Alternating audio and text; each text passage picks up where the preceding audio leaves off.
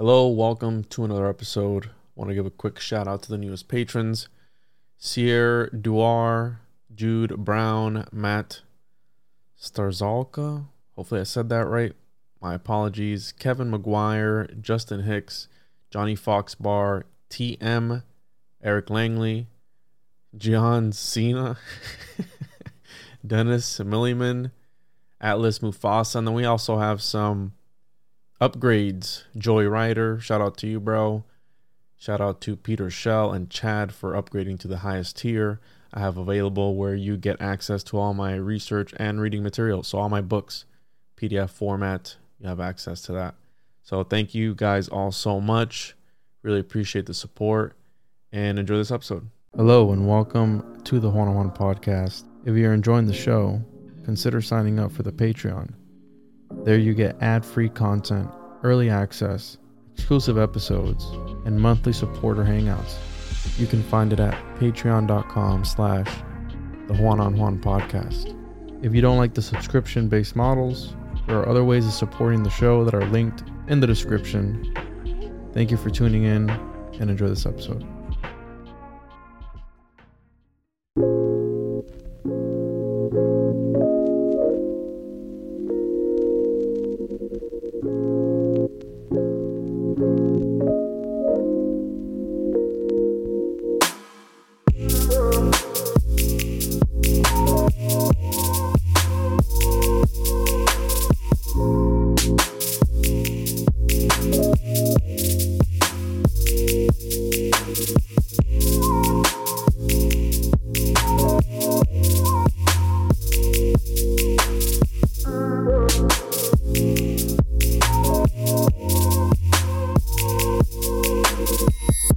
Welcome to the One-on-One podcast with your host, Juan Ayala. Welcome back to another episode of the One-on-One podcast.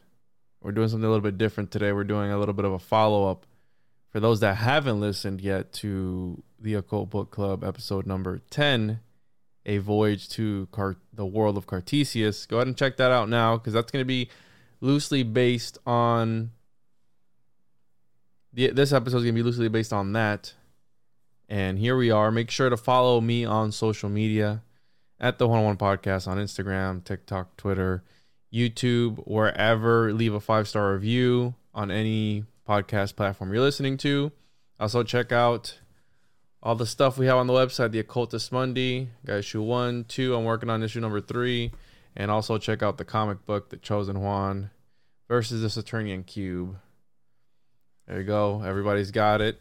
And I know Thomas has a whole bunch of stuff he wants to play, but make sure to follow us on there. Make sure to leave a 5-star review. Really helps the show.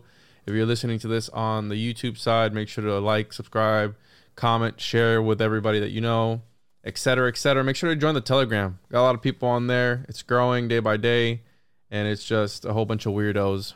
Sorry to say that, but a whole bunch of weird people. I mean, get yourself on the list. Get yourself on the list, yeah.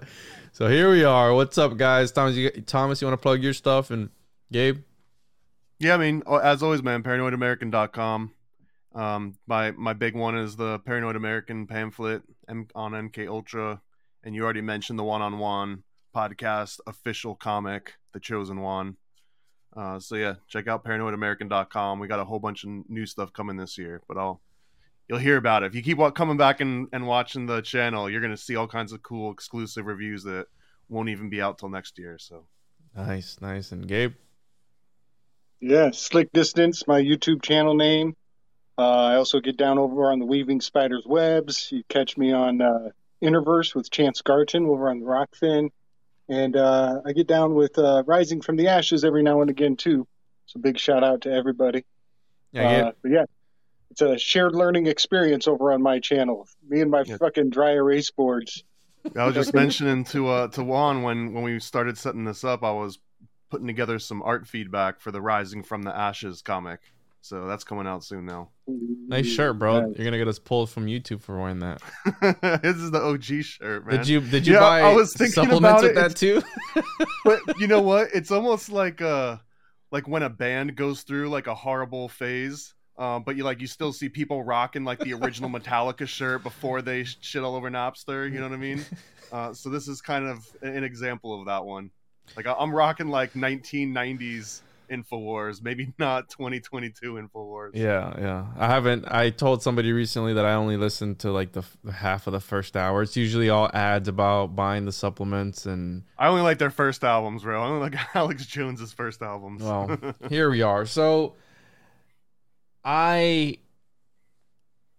showed Gabe the episode before it came out, right? For those that are on the patreon.com/the1on podcast. I gave Gabe, since he is a contributor to the channel and a friend of the channel, I gave him a little bit of early access to that episode just to get some feedback. I like to get feedback on things before I put them out.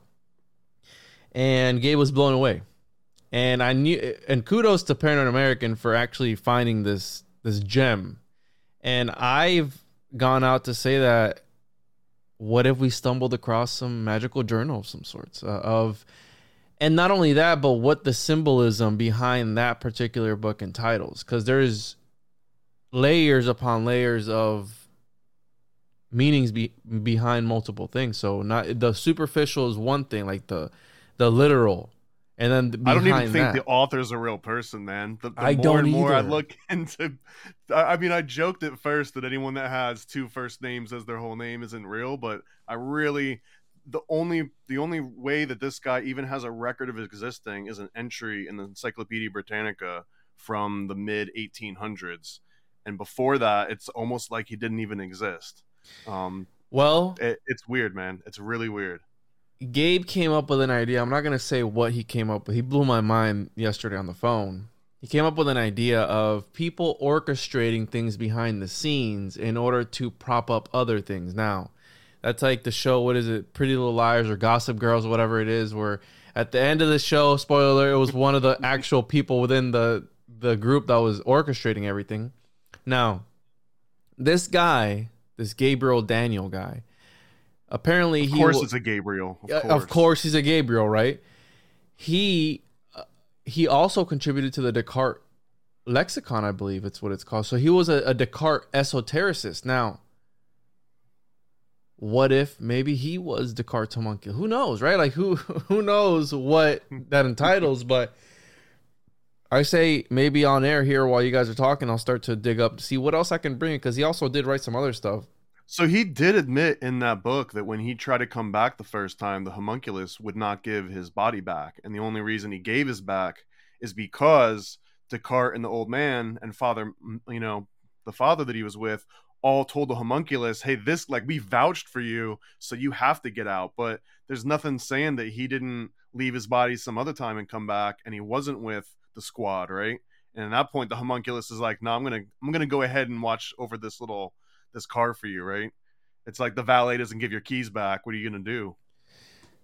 But that would entitle that it's the same homunculus for everybody, or just any homunculus, right? Maybe he cheaped out. Maybe he didn't hire the right homunculus for the job. So, Gabe, take it away. It's also a good lesson in willfulness. Having a powerful will to reinstate your claim on your territory. A lot of people have been bred into being total pushovers. But furthermore, he needed his guides. And this is why there's always a guru or a spirit guide on the other side. DMT trips have that kind of consistency of a helper who's going to lead you on the other side of the veil. That wise old man Jungian archetype, right? Yes. Same thing with Kung Fu. When I was young, I went out looking for a master, and I found quite a few of them, and every master was better than the last one. And I was finding masters to supersede the one that I had loyalty to, until eventually I was so old, I'm like, fuck, I'm the master now. The kids are looking to me for lessons. I always wanted the grandpa from Three Ninjas. Nice. So I found an interesting connection. I don't know if it has anything to do with it, possibly not, but from what I can see, they were contemporaries. Now, kind of sort of contemporaries. Yeah, they not contemporaries like same age, but we have here Check this out. Gabriel Daniel, you mean? Yeah, check this out, bro. I don't know. We have Daniel Gabriel Fahrenheit, who was around the same time, 1686, and our boy Gabriel Daniel over here was around 1649. Where I was talking France versus Germany and Poland. I don't leave that part out. Well, but again, I mean, remember, we have to keep in mind that, and this is just going based off the superficial, we keep ideas, right? The idea that some of these guys would use pen names. I mean, that was, I forget what the name of it is, a pistol. Yeah, I'll find it, the actual name, where you use a pen name pretty much to write some sort of magical thing. So you have a lot of pseudo-Platonic, pseudo-Aristotelian texts around this time. And this guy was in bed with Gottfried Leibniz, which was a Descartes fanatic. He was the one that went out and looked for Descartes' secret notebook, the secret journals. So, right, and you take the first two halves of that name, you get Gottlieb. Gottfried Leibniz. You get Gottlieb. Yeah, and this guy, dude, this guy makes was me also think of Sidney Gottlieb. Bingo. Of MK Ultra fame. Yeah. Yep, and that's a goat liberated. It's a scapegoat. He also raised sheep and goats on his farm. He Who became did? A lot of people don't realize this. So Sidney Gottlieb, the guy that was known as the dirty trickster of the CIA, he was the one that was behind a lot of the poison / covert dosing people with drugs. So Sidney Gottlieb, a couple of things. He had clubfoot, which is just an interesting thread on its own because there's a lot of intelligence agents that happen to have had club feet, whatever that means. Cleft feet, maybe, cloven hooves. But he also, despite having gone through all of the high, ranks of academia and had all sorts of money and prestige, he becomes like a homesteader. He just moves out into like a literal log cabin without any plumbing or electricity, and he just kind of lives out there and studies occult topics and poisonous topics.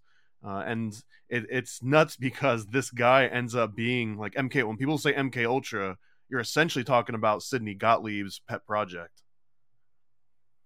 Right. And the one-footedness and the scapegoat aspect is an Ophiuchus nod as well. Ophiuchus has the 1 foot on the 5 degrees of the ecliptic plane, and he's escaping. He's jumping off the plane or off the elliptic plane, and he's also Gordon Wasson also usually refers to one-footed men or clubbed foot as references to the mushroom or mushroom cults. Nice. I love that. Which that in solid. Itself, it's sort of an inside reference to secret societies as a whole. Right. Yep. And even medicine men. That's what Ophiuchus is. He's the serpent charmer. So he's a master of poisons and remedies. And as we've established, the poison is the dose. Very Paracelsian of you. Yeah, I'm reading up on this Gabriel Daniel guy, and perhaps the most famous, oft reprinted Voyage du Monde de Descartes. Is that the voyage? That's the one, yeah. The voyage to the world of Descartes, essentially. A refutation of the vortex theory that that philosopher. And then he also wrote some. I'm trying to pull up the other stuff that he wrote about Descartes and maybe perhaps pull that up. But from what I can see, we mentioned this on the first episode. Historiographer. Oh, you know what? Okay, so I'm working on Gabriel Daniel's really, like you said, 2 first names. It's like calling out, but it's double prophets. It's a heavenly prophet, angelic, and it's an earthly mundane prophet was Daniel. And so that is really indicating that it's a fabrication, but it's also a G-D.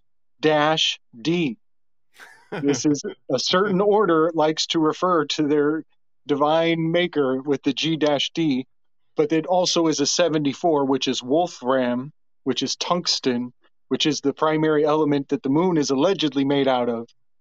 So it's a very significant G-74, and G-D is like just packed with meaning.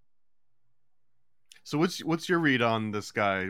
Is it a pseudonym for another person? Is it representative of a group? Was Yeah. it a real person that, and then they just kind of like commandeered his likeness, or was it always fictional?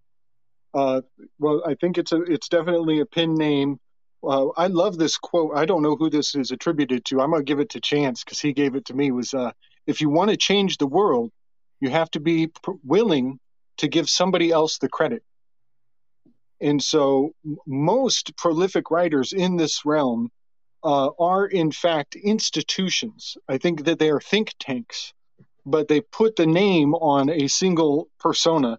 I think most of Stephen King's work comes out of think tanks. I think that old what's her name that made Harry Potter. I think she's also J.K. Rowling. Yeah, and especially when they like come out of the dumpsters and into millionaire infamy in the matter of 4 years, and you're looking at a construct for sure. There's a quote from, I want to say it's Neil Gaiman, about him and J.K. Rowling, and basically just saying that, I'm paraphrasing here because I don't have the verbatim quote in front of me, but that they were basically just plagiarizing Sword in the Stone. And if you look into the origins of the Sword in the Stone story, which I think the fourth one was unpublished, it was all about Merlin, but it's got so many crazy occult connotations with everything in that story from beginning to end. And you start looking into the backstory of the guy that wrote it, and it's a deep rabbit hole to go down, man. Okay, so, and you mentioned that it was in the Sword in the Stone or the Merlin cartoon where the bottles were whole premise of Sword in the Stone is essentially this, like, the old world, the old arcane knowledge, trying to entice the youth to follow the old ways and learn magic and learn like these occult principles, versus this newer sort of like they would call themselves modern, but in the movie and in the book, it's just like these barbarians. They just go out and fight, and he wants to be a squire. So it's depending on if you want to become this like academic wizard person, or if you just want to be like a manual labor, might makes right sort of strength kind of person. And that was the whole combination of those two worlds, is the exact same premise of the sword being the feminine and the stone being the feminine, the passive, and the sword being that active masculine aspect. So him being able to sort of master both of those worlds and the masculine and feminine, that is the whole premise of Percy Jackson, I think, was the first one. And then you've got the J.K. Rowling, which again, Harry Potter is that same exact person that kind of like blends the two together and is like a master of all the different realms. So again, it's just, those are just retellings of the Sword and the Stone over and over. So are any of these things standing out to you, Gabe? I have the Gematrinator here open. We have 99. Yeah, 63 is hitting a chord for me big time. Well, there's lots of 369s in here too. Yep. Chaldean 36. Yeah, there it is. Look at that. Okay, so there's 2 63s, and then in Chaldean you get the 36, switching it up. Oh, there's another. There's 4 63s. Look at all this. Okay. And 136, right. But I have no idea what this means, so you're gonna have to break it down for me. Yeah. All right. Well, this is actually on my radar currently in the research I'm doing, which is really, I mean, such a long journey. I don't want to ramble or bore anybody, but a long story short is I discovered you guys have seen me do the Thoth Tarot deck as it relates to Star Wars, mm-hmm. which I perceive now as the psychic scaffolding of the collective consciousness. And it follows this very fascinating pattern. It does not roll out. Well, it does roll out like a zodiac because it's sequential. The cards are in the general order of the zodiac, but there are personalities with dynamic relationships to one another. And that tells me that that has brought me to overlay the tarot cards as archetype personas onto the Enneagram personality matrix. And ever since I've done that, I've been greatly rewarded and brought deeper and deeper into the mysteries of this Thoth deck. And I don't think this deck operates like all the other standard tarot decks. It has profound inversions baked into the essence of its making.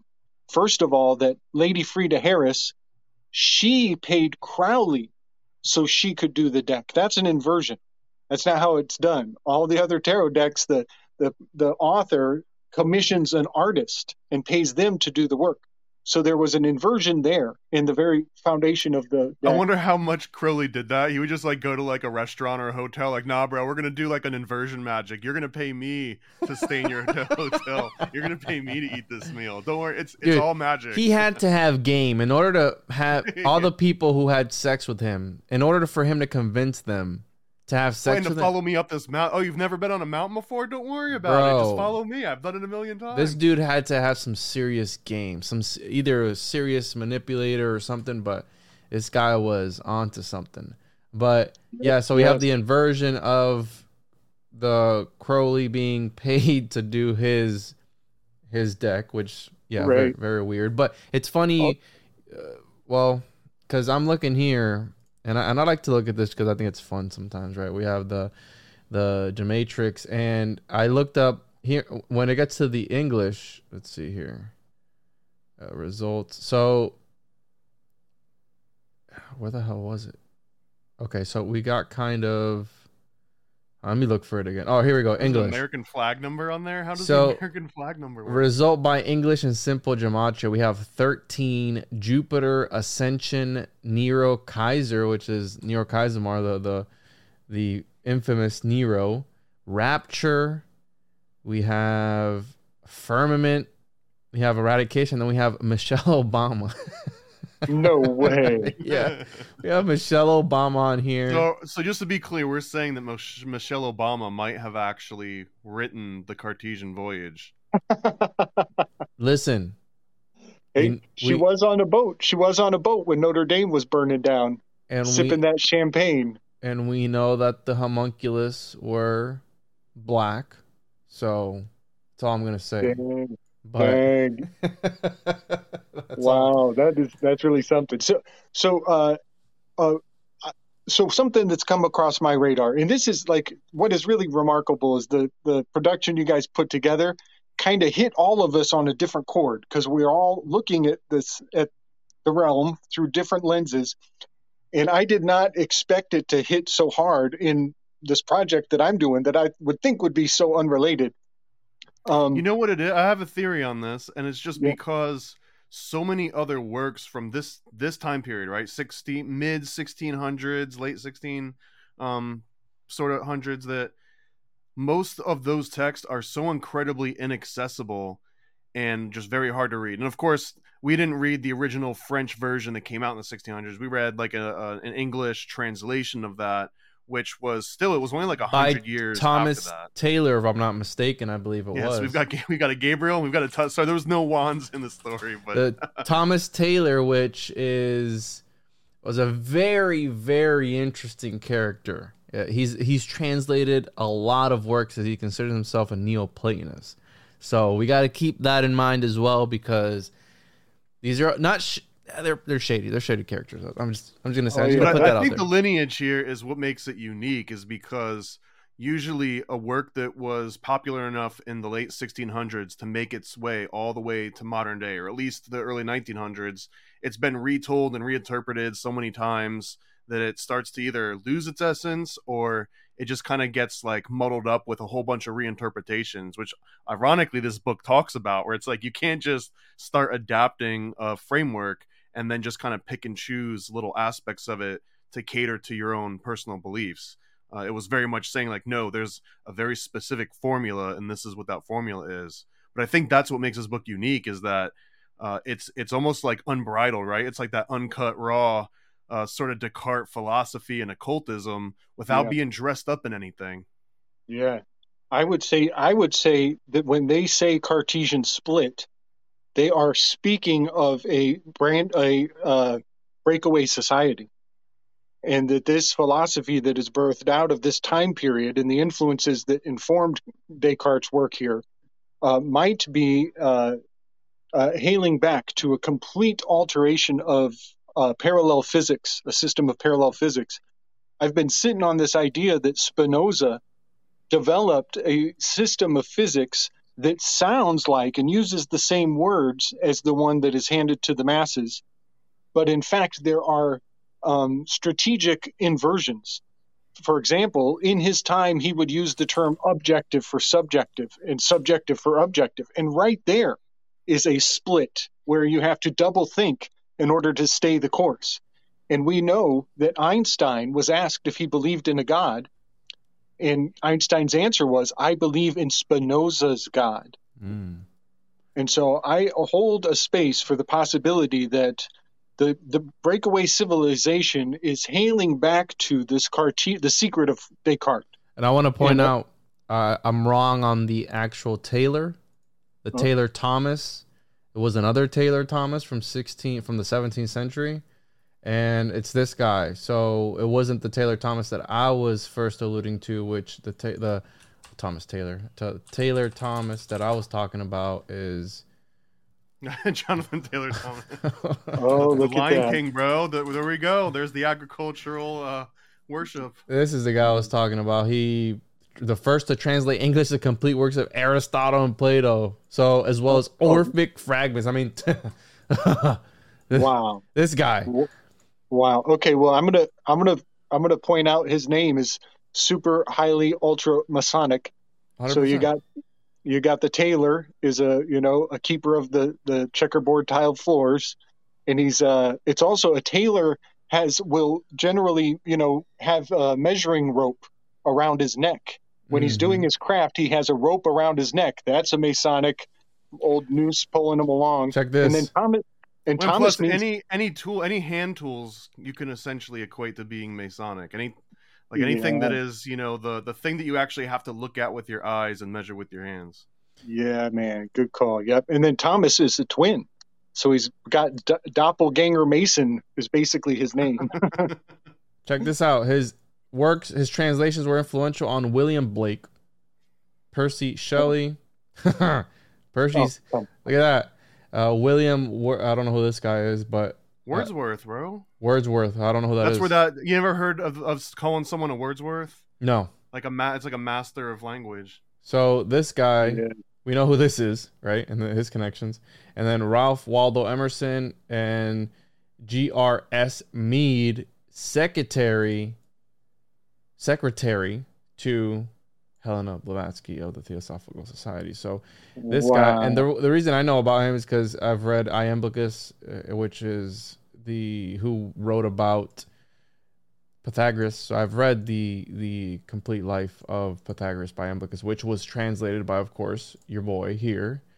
Yeah, this guy, and it's got kind of a small head, so He's got like a Clooney thing going on a little bit. yeah, He's got a Clooney thing going on. yeah, he's kind of weird Good looking. call. So You yeah, know, completely different from this Thomas Taylor, which was a different Thomas Taylor of earlier. So I don't know. That's a fancy hat. That is a fancy hat. So this morning over on Interverse Telegram, we were weaving on how much Helena Blavatsky from her side profile image looks like Elon Musk. For the record, I don't see it, but yeah, I did see you guys talking about it. And then somebody else brought old Greta Thunberg into the mix. And I see it just in that side profile. There's something about the facial structure. The common denominator there could just be something related to like fetal alcohol syndrome, FAS. Nice. I could see that. Yeah. Well, Greta's her third name. She's got a super long name. Greta Tintin. That's double X. That's the Aeon card, which we'll get into eventually. But Greta Tintin, Eleonora Ernman Thunberg. She's got 4 names. So she's got Elon basically in her third name. Her mother's name was Milena, which is so much like Helena Blavatsky. It's a trip. It's a trip and a half. So there was a real crazy thread going in all throughout. I feel kind of ripped off. Like I only have 3 names, and I know some people only have 2 names. Like I feel like there should be a limit. Like you're not allowed to just give somebody 8 or 9 names. You have to pick the ones that actually mean something. Are you muted, Gabe? Yeah, she's kind of I think she's a full-on fabrication construct. I mean, I'm not saying she's a doppelganger clone or anything, but like that name just fits the Aeon card oh too well. And we've If talked. someone said it, if she was a clone, though, would you be like, "Oh, I never would have guessed that"? There was no indication. You'd be like, "Yeah, I would not be okay, surprised." Yeah. No, Yeah. I would not be surprised. But she does. She fits the story of Hephaestus, who traps her own. Hephaestus traps his mother in the throne, and then he flips the roles on her, and he starts to interrogate her as to how his life came to be so shitty, which is exactly what old Greta is known for. How dare you? She's lecturing to adults, and then all of her followers, her minions, are gluing themselves, sticking themselves to the constructs of civilization, such as thrones and art pieces. So yeah, there's something really profound about the Hephaestosian spirit that she embodies, which is the Aeon card. Yeah, I'm trying to finding the other works of this guy to see what he was on, but I'm not having any luck because this guy is just so obscure. There's literally only A Voyage to the World of Cartesius, and then they say he wrote other stuff, and I'm looking, and I'm not finding.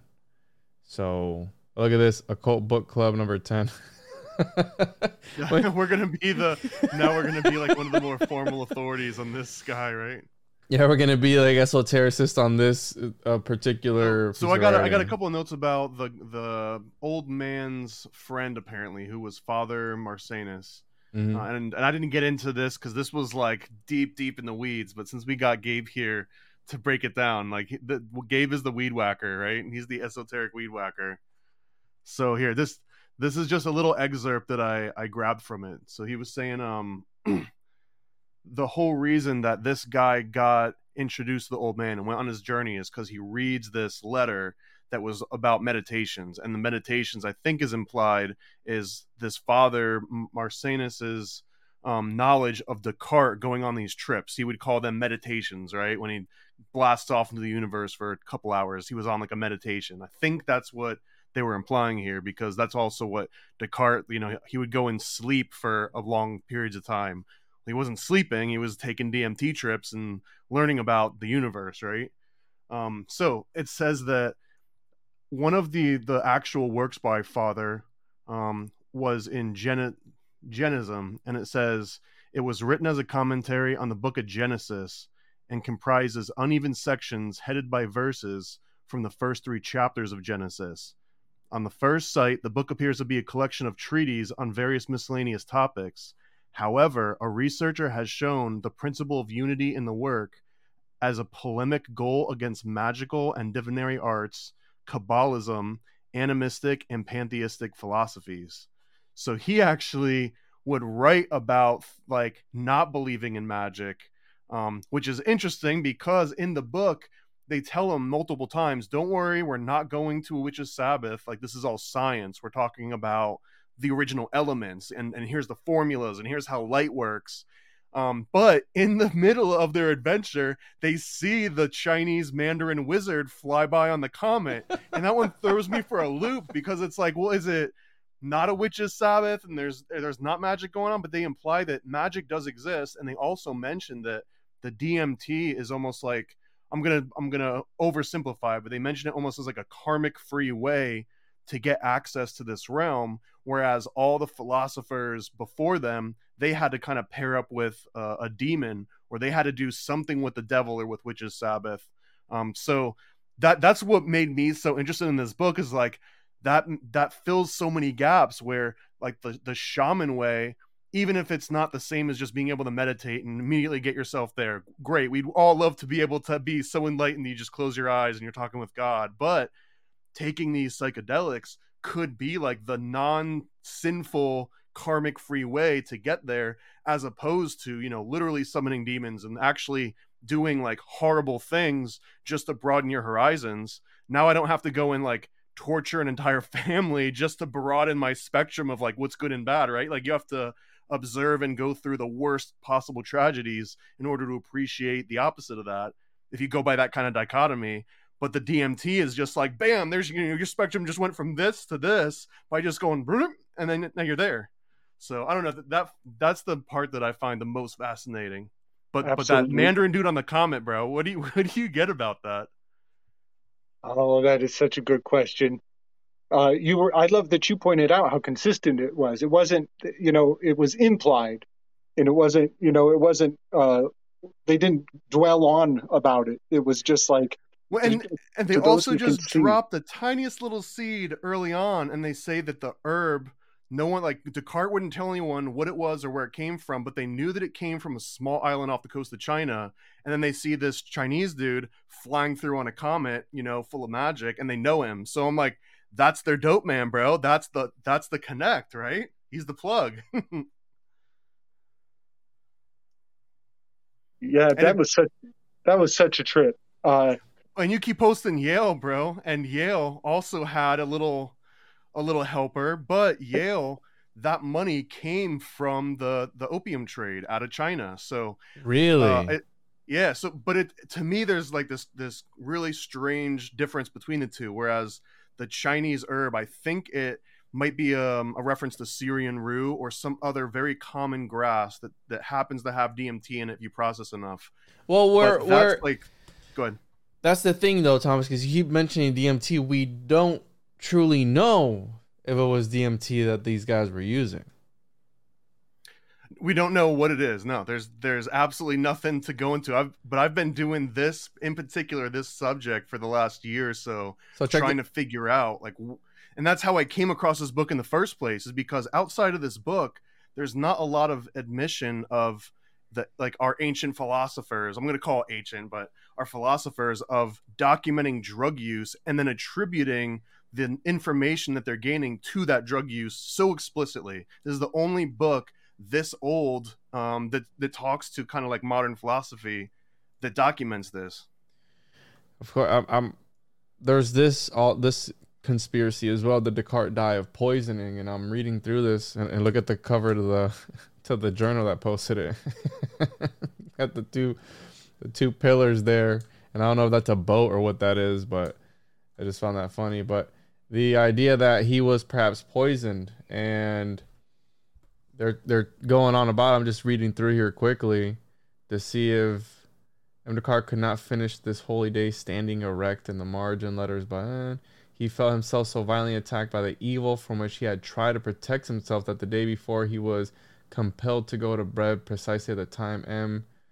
Shanos had started. But this just sounds like the homunculus is acting up. You know what I mean? Like the homunculus wasn't doing his job, or someone came in and started asking deeper questions than just like, "Hey, bro, you okay in there?" They weren't just accepting like, "Yeah, go away." They're like, "You've been in there for," I forgot how long it was. It was supposed to be like 3 or 4 days straight. So he says here, how did the sources describe Descartes' illness, and what do they tell us about his symptoms? Since Van Woolen and Bilet, which is the guy that's written biographies on Descartes, reckon with an illness that lasted 10 days. Descartes apparently fell ill on February 2nd, so 2 days ago, on the day of Candlemas. Bilet is the only source for the events of this day, so this Bilet guy is in the early morning of February 3rd, according to Schutter's report, Descartes was not able to go and meet the Queen as planned. On the morning of February 3rd, at about 4 a.m., he developed a high fever as he was about to go to the library, as he was wont to do every morning in order to see the Queen there. The fever arose, as he said, and attacked him so strong that his stomach was put on a strain, and he thought that the natural fire in him had almost been extinguished. He felt great cold and pain in his head, took only 3 or 4 spoonfuls of brandy on this day, and did nothing but sleep the following 2 days. Okay. So yeah, chill. It aligns with the book, man. The book explains exactly what's going on. So that's all I can hear now, is that he just wasn't in his body at that point. Right. But it was self-inflicted. And you guys launched this project on the anniversary of his death. Yeah. That's crazy. I didn't even know that. Yeah, dude, we did actually. So and check this out. And close to The check out Homeboy's birthday. February 8th. Gabriel Daniel, February 8th. Good Lord. Hold fellas. on. Good Give Lord, me good 1 Lord. second. Hold on. Give me 1 second. 28 is that's the axial tilt of the differential of the elliptic plane of the Earth to the moon. So this guy died February. So Descartes died 2/11, and this guy was born 2/8. Gabriel Daniel was born 2/8. So It's profound. That's weird. It's also it's a moon code because 28 is a month. It's also a Saturnian return. That's a pretty significant number, the 2 to the 8. That's nuts, man. We're in the hot spot for these fellas right now. And I didn't get to point this out in the episode too, but this book, I believe, was published or conceived in 1776, or one of the earlier, one of the first coverages of it. I think it was in 1776, which is also kind of a hot number for Jesuits, right? Like that is exactly where the Bavarian Illuminati came from, was from a Jesuit college in Ingolstadt. Right. It's also 888 times 2. All kinds of sacred numerology baked into that one. Now, other people will, be wise asses. My buddy Davin, he's always like, well, it's 444 times 4, which I kind of like that. That's even cooler. But it is. It's sacred numerology, no matter how you slice it. And this is interesting here because they talk about how, but he eventually agreed to the bloodletting and was bled 3 times last Tuesday. But that's really what killed him. I mean, but check this out. That's what killed him. But only rotten blood, which was all yellow, came to light.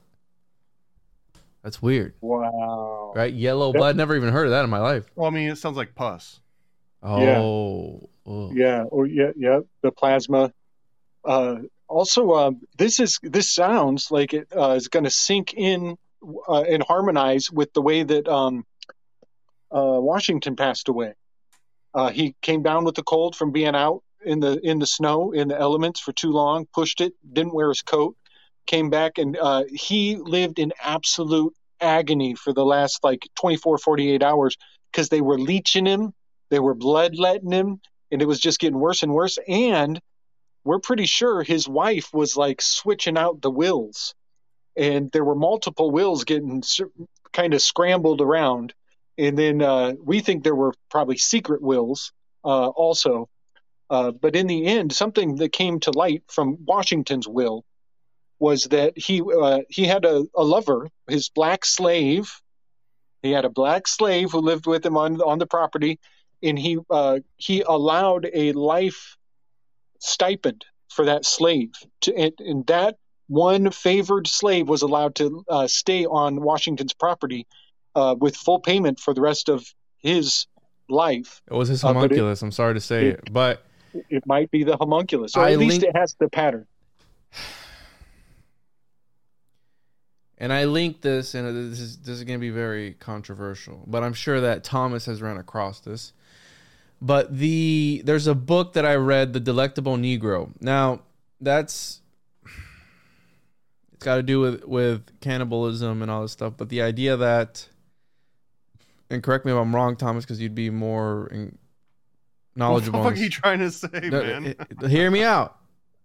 That in, what is it, melanin, what makes your skin darker, the idea that produces adrenochrome faster. It's the other way around. So can you clear that up?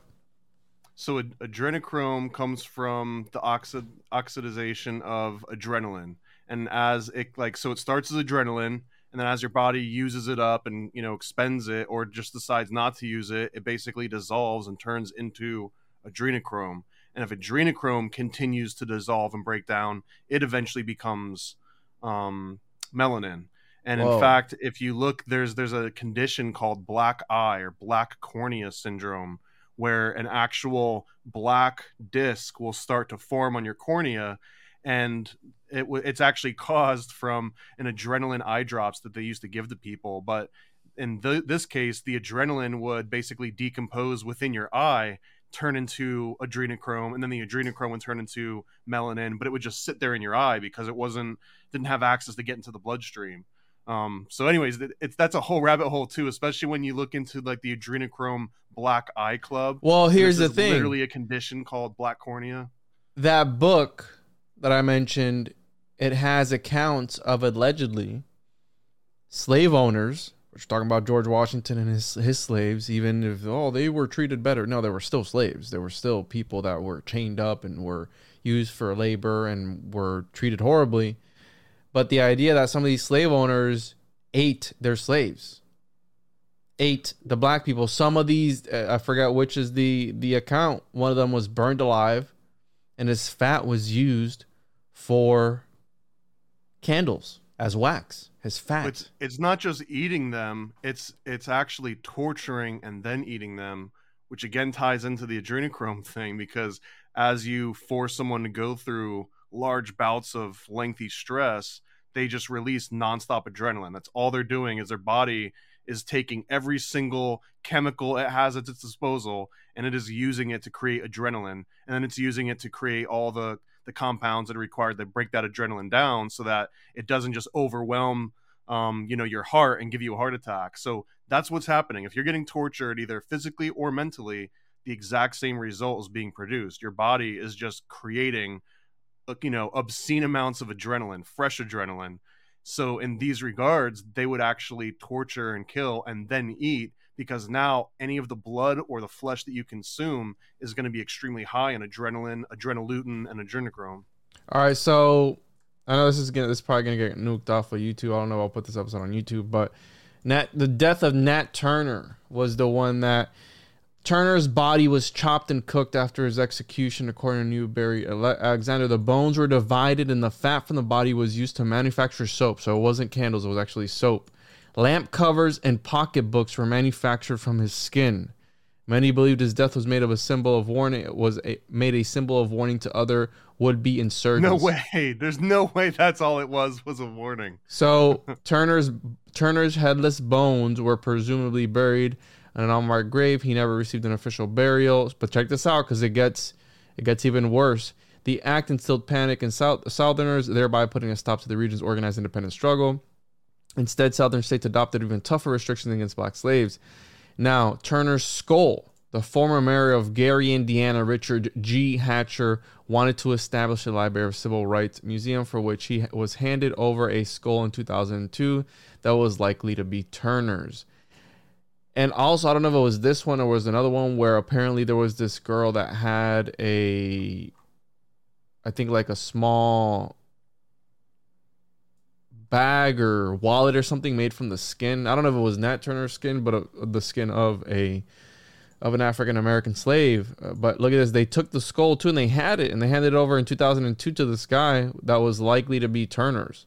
So we have the skull and bones connection there of these people that were, again, I don't know. Hatcher gave the skull to two Turner's relatives in 2016. Since it is still uncertain whether the skull belongs to Nat Turner, his family has handed over the skull to the Smithsonian Institute for DNA testing to confirm whether the remains are indeed Nat Turner's. However, the family does not intend to keep the skull and wishes to bury it with his progeny, but that is dependent upon whether the results match. I don't know whatever happened with that. So Turner's is an anagram for returns, which is a banking term. And recently, there's a really fascinating thread over with Walter Bosley's research.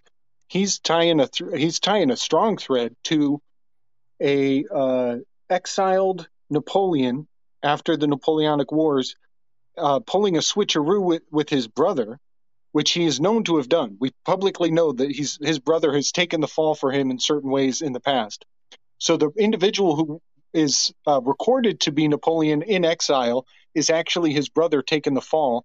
And the true Napoleon stayed stateside here in the Americas, married into some royal, probably Plantagenet family lines, and then went on to fund the Smithsonian. In that thread, it's a tentative thread. It's a speculative, tentative, Walter Bosley, one-of-a-kind thread. It's a very powerful thread for me because the Louisiana Purchase, it generates a very special shape in the state boundaries. It generates the shape of a sphinx, A lot of people see that old Chef Boyardee. That's the profile outline of the Mississippi River, but you can expand it beyond a single dude in one column standing upright. There's actually wings going all the way up to Idaho. And the whole thing is a Sphinx statue in the state boundaries of the U.S. And that's the pretty Louisiana Purchase, man, I don't know. I don't think anyone can clearly comprehend how important the Louisiana Purchase is. The bankers, I used to have to put in like these huge systems for like A.G. Edwards and Merrill Lynch and all these like banking firms. But I have to tell you, the one thing that was constant in every one of these firms is that every one of like the high execs would have the freaking Louisiana Purchase, just like bronze statues and posters and like, you know, replicas, just all like enshrined on all the top level floors. And I mean, wow. The Louisiana Purchase is basically regarded as like the best deal in the history of banking, right? It's like, Yes. So it's seen as like whatever you're doing in banking, just try to repeat the Louisiana Purchase. But it's amazing how much it just persists throughout the entire like DNA and mantra of that. Easier world. said than done, though, right? Yeah, well, I mean, it wasn't a normal business deal for sure. Yeah. So that's really profound. You're saying that. So it went for $15 million. 15 is a devil card. The feet of the devil card, it is in my territories map. That card is Louisiana, the devil card. 15 is the number of the card. And Louisiana is in the shape of the feet of this lion. And it has a lot to do with Lafayette and Lafitte, the pirate's name, and a whole mystery going on with that. But it's pretty pulls profound. into MK Ultra too, believe it or not, man. Because the guy that was behind Operation Midnight Climax, his roommate was a guy that went by Pierre Lafayette, and he claimed to have been blood relation to the pirate Lafayette. Wow. And don't forget L. Ron Hubbard's name. His first name was Lafayette. No, get the hell out of town. Let me confirm it for you. L. Ron Hubbard. His first name was Lafayette Ronald Hubbard. Oh my goodness. He was magical, bro. Gentlemen. I mean, he was He was a homunculus. He was a talisman of some sorts, 100%. Oh yeah. So these almost everything you guys were laying out with that Descartes DSLs, bro. Mm-hmm. They just look like they're ready to wrap around something. So everything you guys laid out in that Descartes voyage project, I think is the route to to maybe many breakaway civilizations. I think they're outside of government. So MK means mind control. Government means governamentus, means mind control. So MK means government. Ultra means beyond.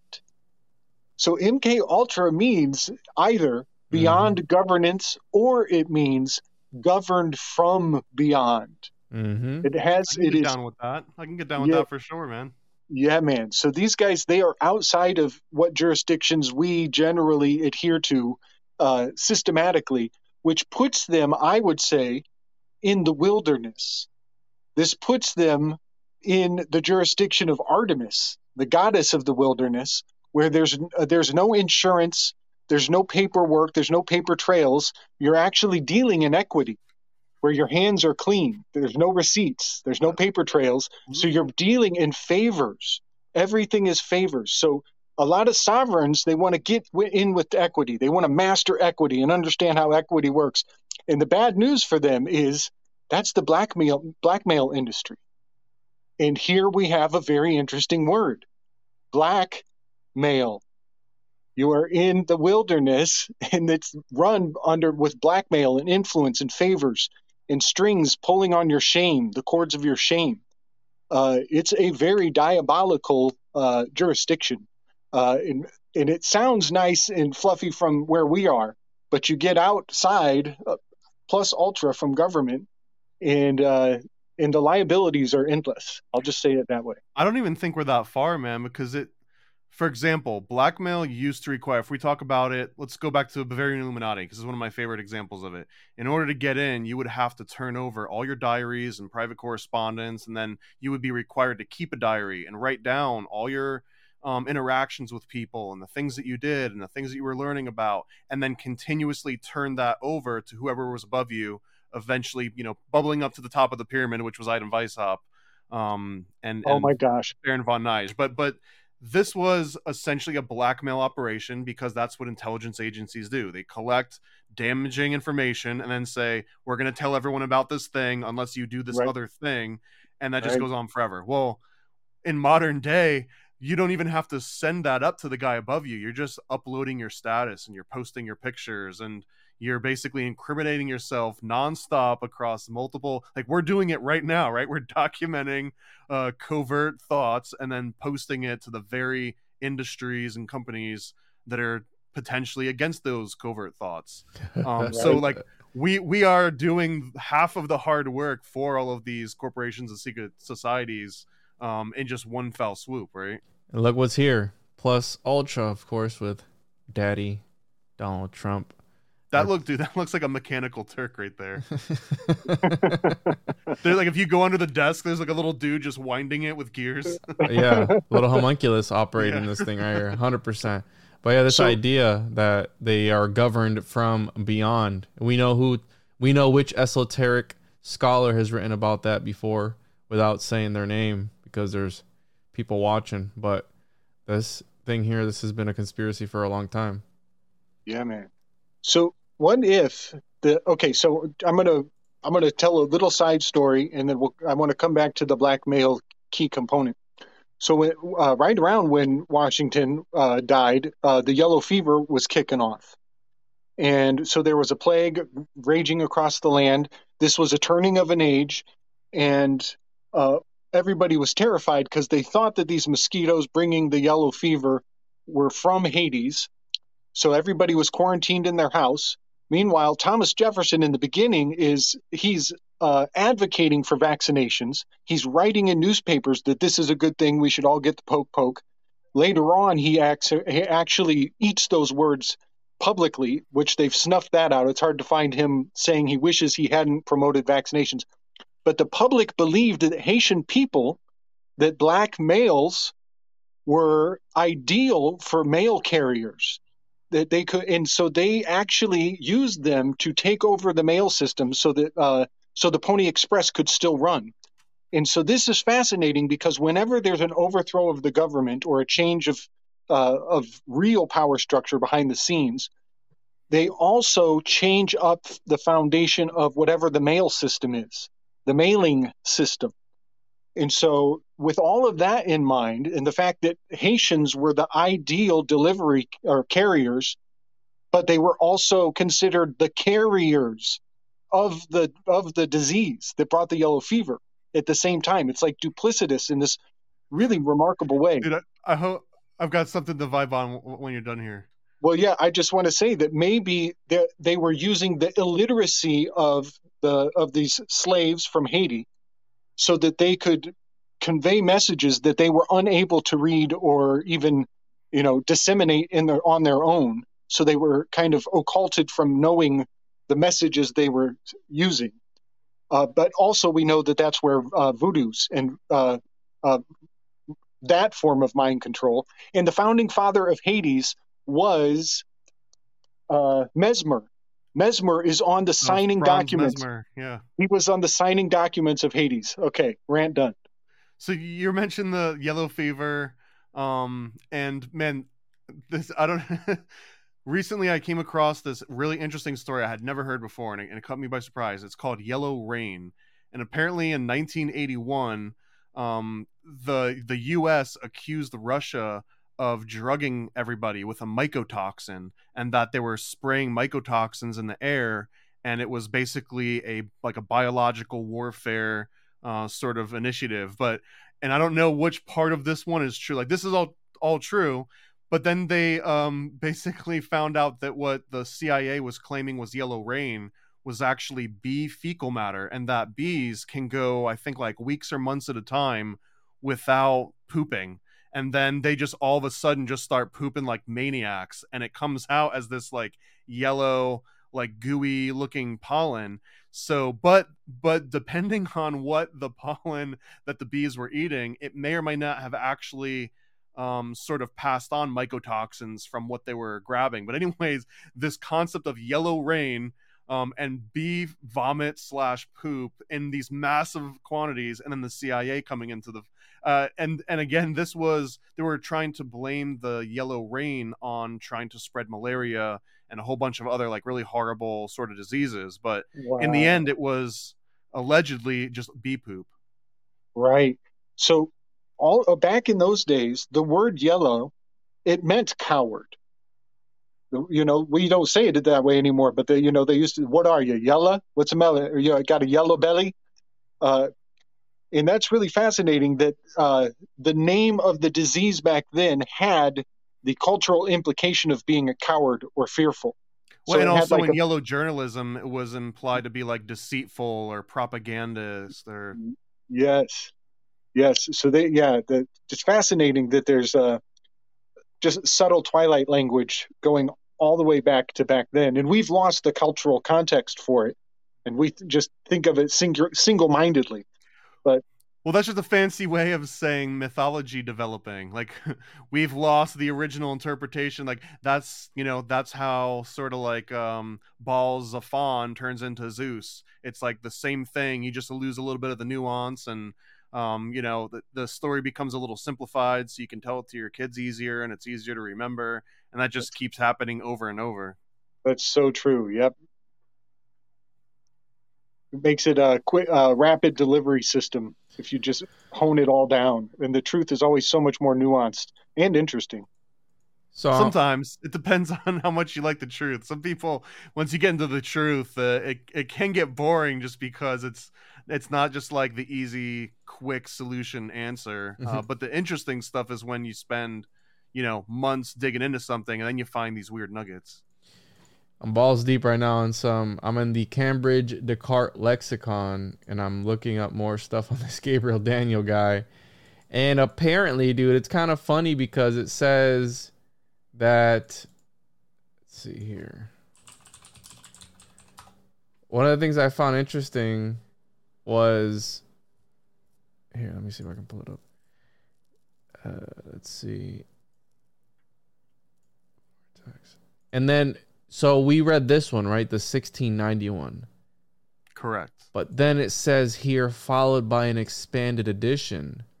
And well, no, the one we read was, I think, from 1694. Yeah, that's when it was. So. Yeah, that particular publisher published it again.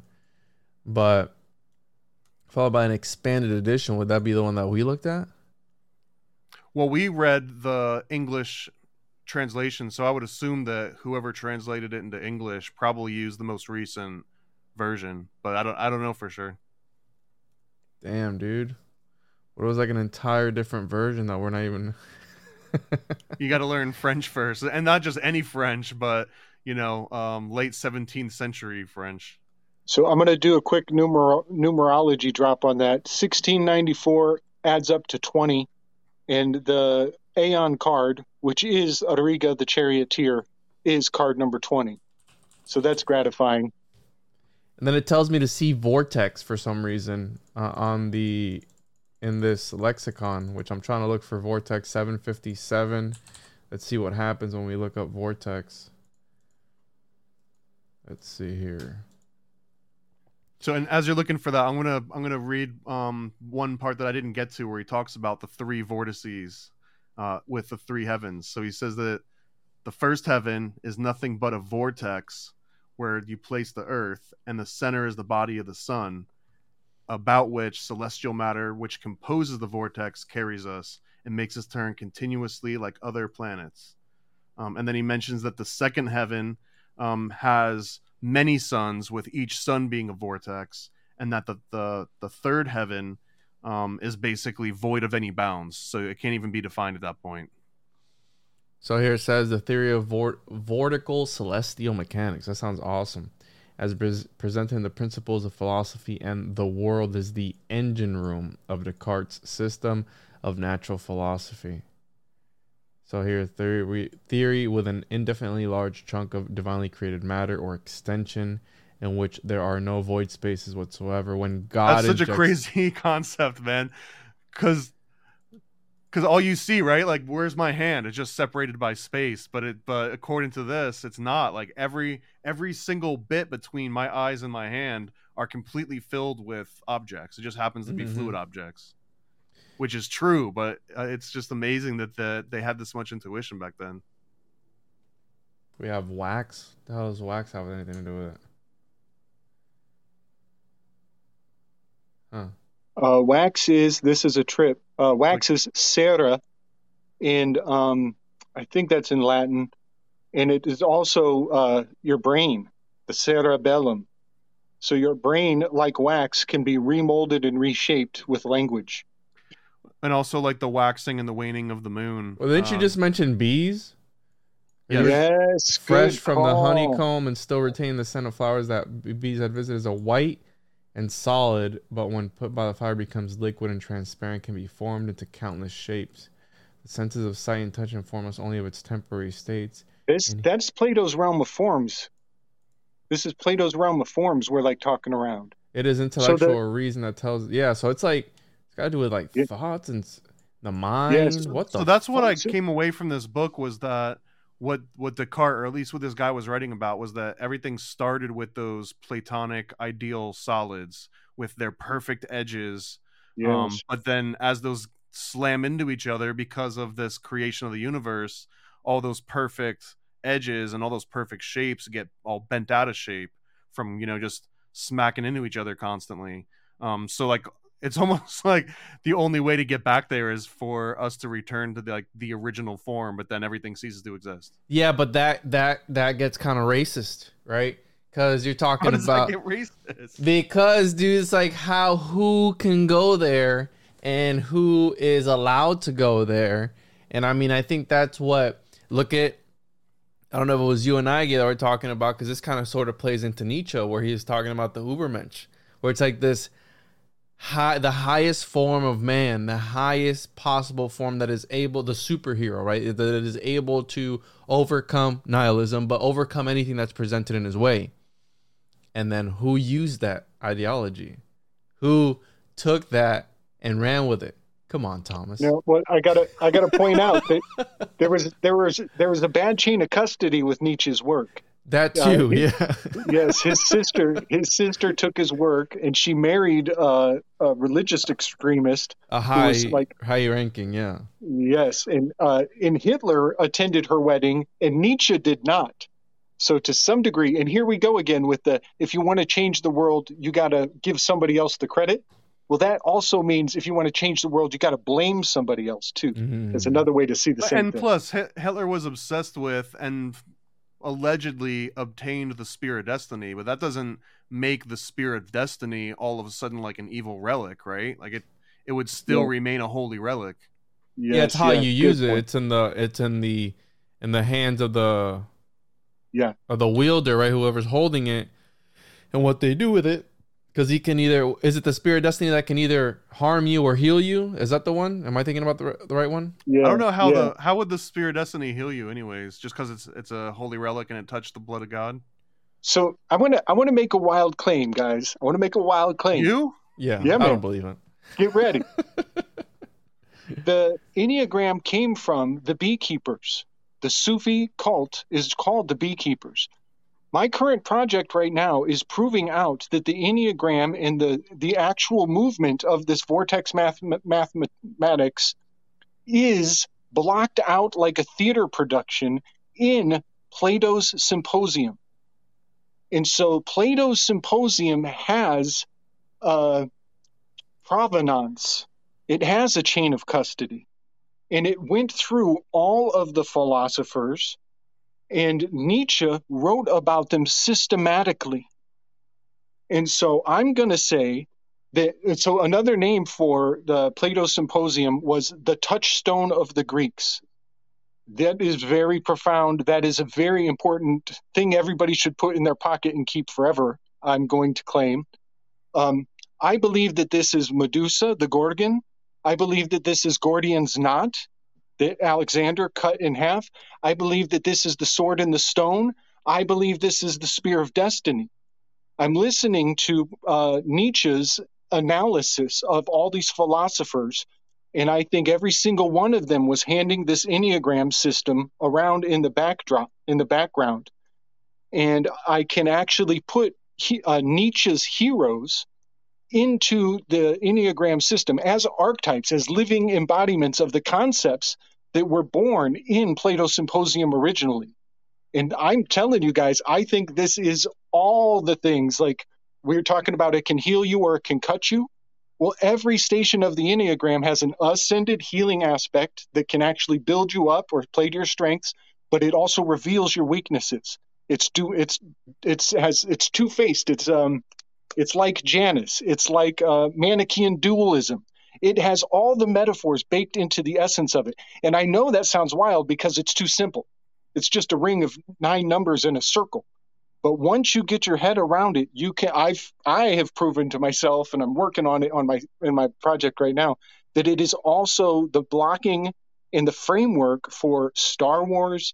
I can probably do. I'm thinking about doing the same thing with Pandemonium, where Lucifer, the story of Lucifer falling.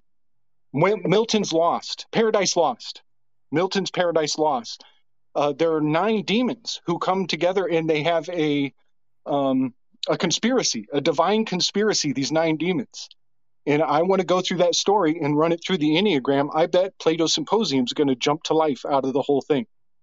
And I know that's a wild claim. And I feel like an ass trying to oversimplify everything into something that you don't even, I don't need to.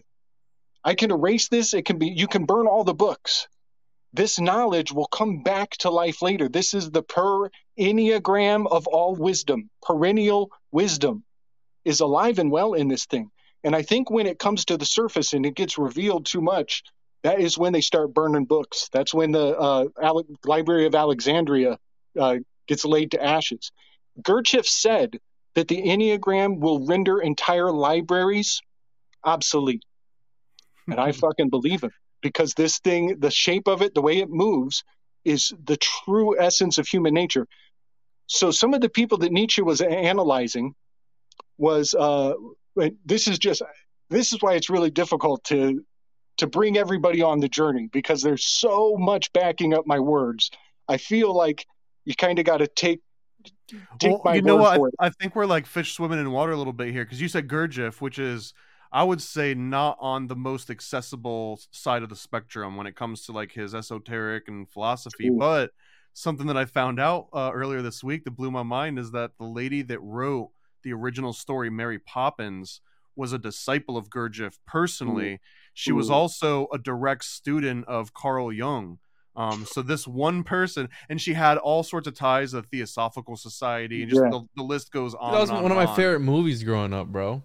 The Mary Poppins movie has an intense backstory. but you mentioned Gurdjieff and Mary Poppins. If you look at the whole story about Lady Comes from the Sky, all of the Chim Chimney Sweep, that song Chim Chimney is based on 2 very ancient Yiddish Russian folk songs that are talking about a woman that's trying to escape her horrible upbringing and wants to literally enter the flaming center of a star or a comet and leave the earth in this thing. And that's where the origin of the Chim Chimney song comes from. And also all of the symbology of, like, if you shake the hands of a chimney sweep, or if you rub their shoulder or their arm, and if you get soot on you, that was seen as good luck. So like the whole entire movie of Mary Poppins, 100% occult magic. It's all about, and she's a horrible person. If you rewatch it, it's horrible. And the movie ends talking about the Boston Tea Party leading to the American Revolution, which caused a run on the British banks run by Nathan Rothschild. That this is all in the Mary Poppins book and movie, by the way. You probably don't remember it because as a kid, it's just like dancing penguins and they're sugar and sugar makes everything nice. Let me see which is the one that I watched. Let me double check. Hold on. The one I watched was probably the 1964. Yeah. Wow. Okay. All right. It is alchemical. She's actually I would actually argue that the chimney sweep, Dick Van Dyke, is a homunculus because he's the little black chimney All right, man. let's go ahead and move on, dude. Did you guys see Dick Van Dyke's public announcement recently? He came. No, he came on. He did an announcement. He's got a little reading script, and his hands can barely hold still. It's hard to believe he's actually reading the paper because he's shaking so much. But he's got a huge sty in his eye. It's immense. It's a total distraction. 97. Oh my god, bro. And guess what's in the background while he's reading the script? There's a dummy, a chimney sweep dummy, doppelganger with a red scarf around its neck in the background. The whole thing is just signaling to the max. And let me point out also that we have a comet. And the comet is going through the chimney of the celestial spheres. It's going to cut right through the North Pole, the Polaris. And so they're putting out this chimney sweep as this comet is sweeping over the chimney of the celestial alignment in the North Pole.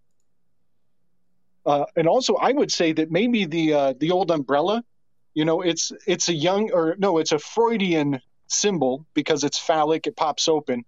But then Freud it's like also a torch or a mantle. He hands that to Carl Jung. But I would say that if you look at the Enneagram in a certain light, it could be a kilted umbrella because it has those crisscrossing spokes on the interior of the umbrella. So if you look at an Enneagram, it could be encoding an umbrella to those who are in the know. Oh, and by the way, Umbria. Umbria is the hombres. This is the brotherhood. This is a symbol of the brotherhood. And also, it doesn't just shield you from the rain and the elements. It also shields you from the light. Good call, which is the only place where cacao can grow in the shadiness. Juan, will you pull up that cacao graphic? I've been blasting it all around on the telegrams. I think I put it on very recently. It's got the flower in the middle. This Wednesday, the day of Descartes' death,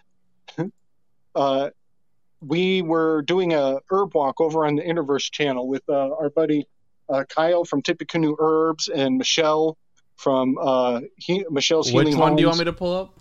The one with the flower on it. You sound a lot of shit, Gabe. It's got a creepy looking flower and a big red flag in the middle. So we were looking at and doing an analysis of cacao because we're moving into chocolate season. We're moving into Valentine's Day. Yeah, buddy. And he shows this flower, and I'm looking at this flower. It's a perfect picture. You look at any other picture of this flower, and you're not going to see it because it's not lined up exactly at the right perfect angle. So you can call me, you can say I've got some synesthesia going on here, which I might agree. But I'm looking at the flower, and he's describing its scientific nature and how it's so important here in Valentine's Day because it opens up your heart chakra, your heart center, which, without going too into the weeds, if we're in February now, the moon is filling up in Leo, and the Leo is the heart of the zodiac. So opening your heart during February is actually a moon spell, reflective, 180 across the zodiac to Leo. So your heart opening in Valentine's Day is so profound and appropriate. But I'm looking at this thing and I'm thinking, that looks like Baphomet. But I'm not going to say anything. I don't want to ruin anybody's fucking Valentine's Day plans. I don't want to tell people that the Dark Lord has dominion over their chocolate. Why not? I mean, we're talking about Nestle essentially, right? I mean, yeah, man. Just Here as it worried about comes. Nestle as Baphomet. You got it. A spoonful of sugar makes this medicine go down real nice, right? Now check this out. The scientific name up there, Theobroma. I happen to know that in philology, there's a very rewarding method that you can take. When you see R and O, you convert it into the Greek P because it's a flag. This is a claim. This is a hallmark. This is a space filler.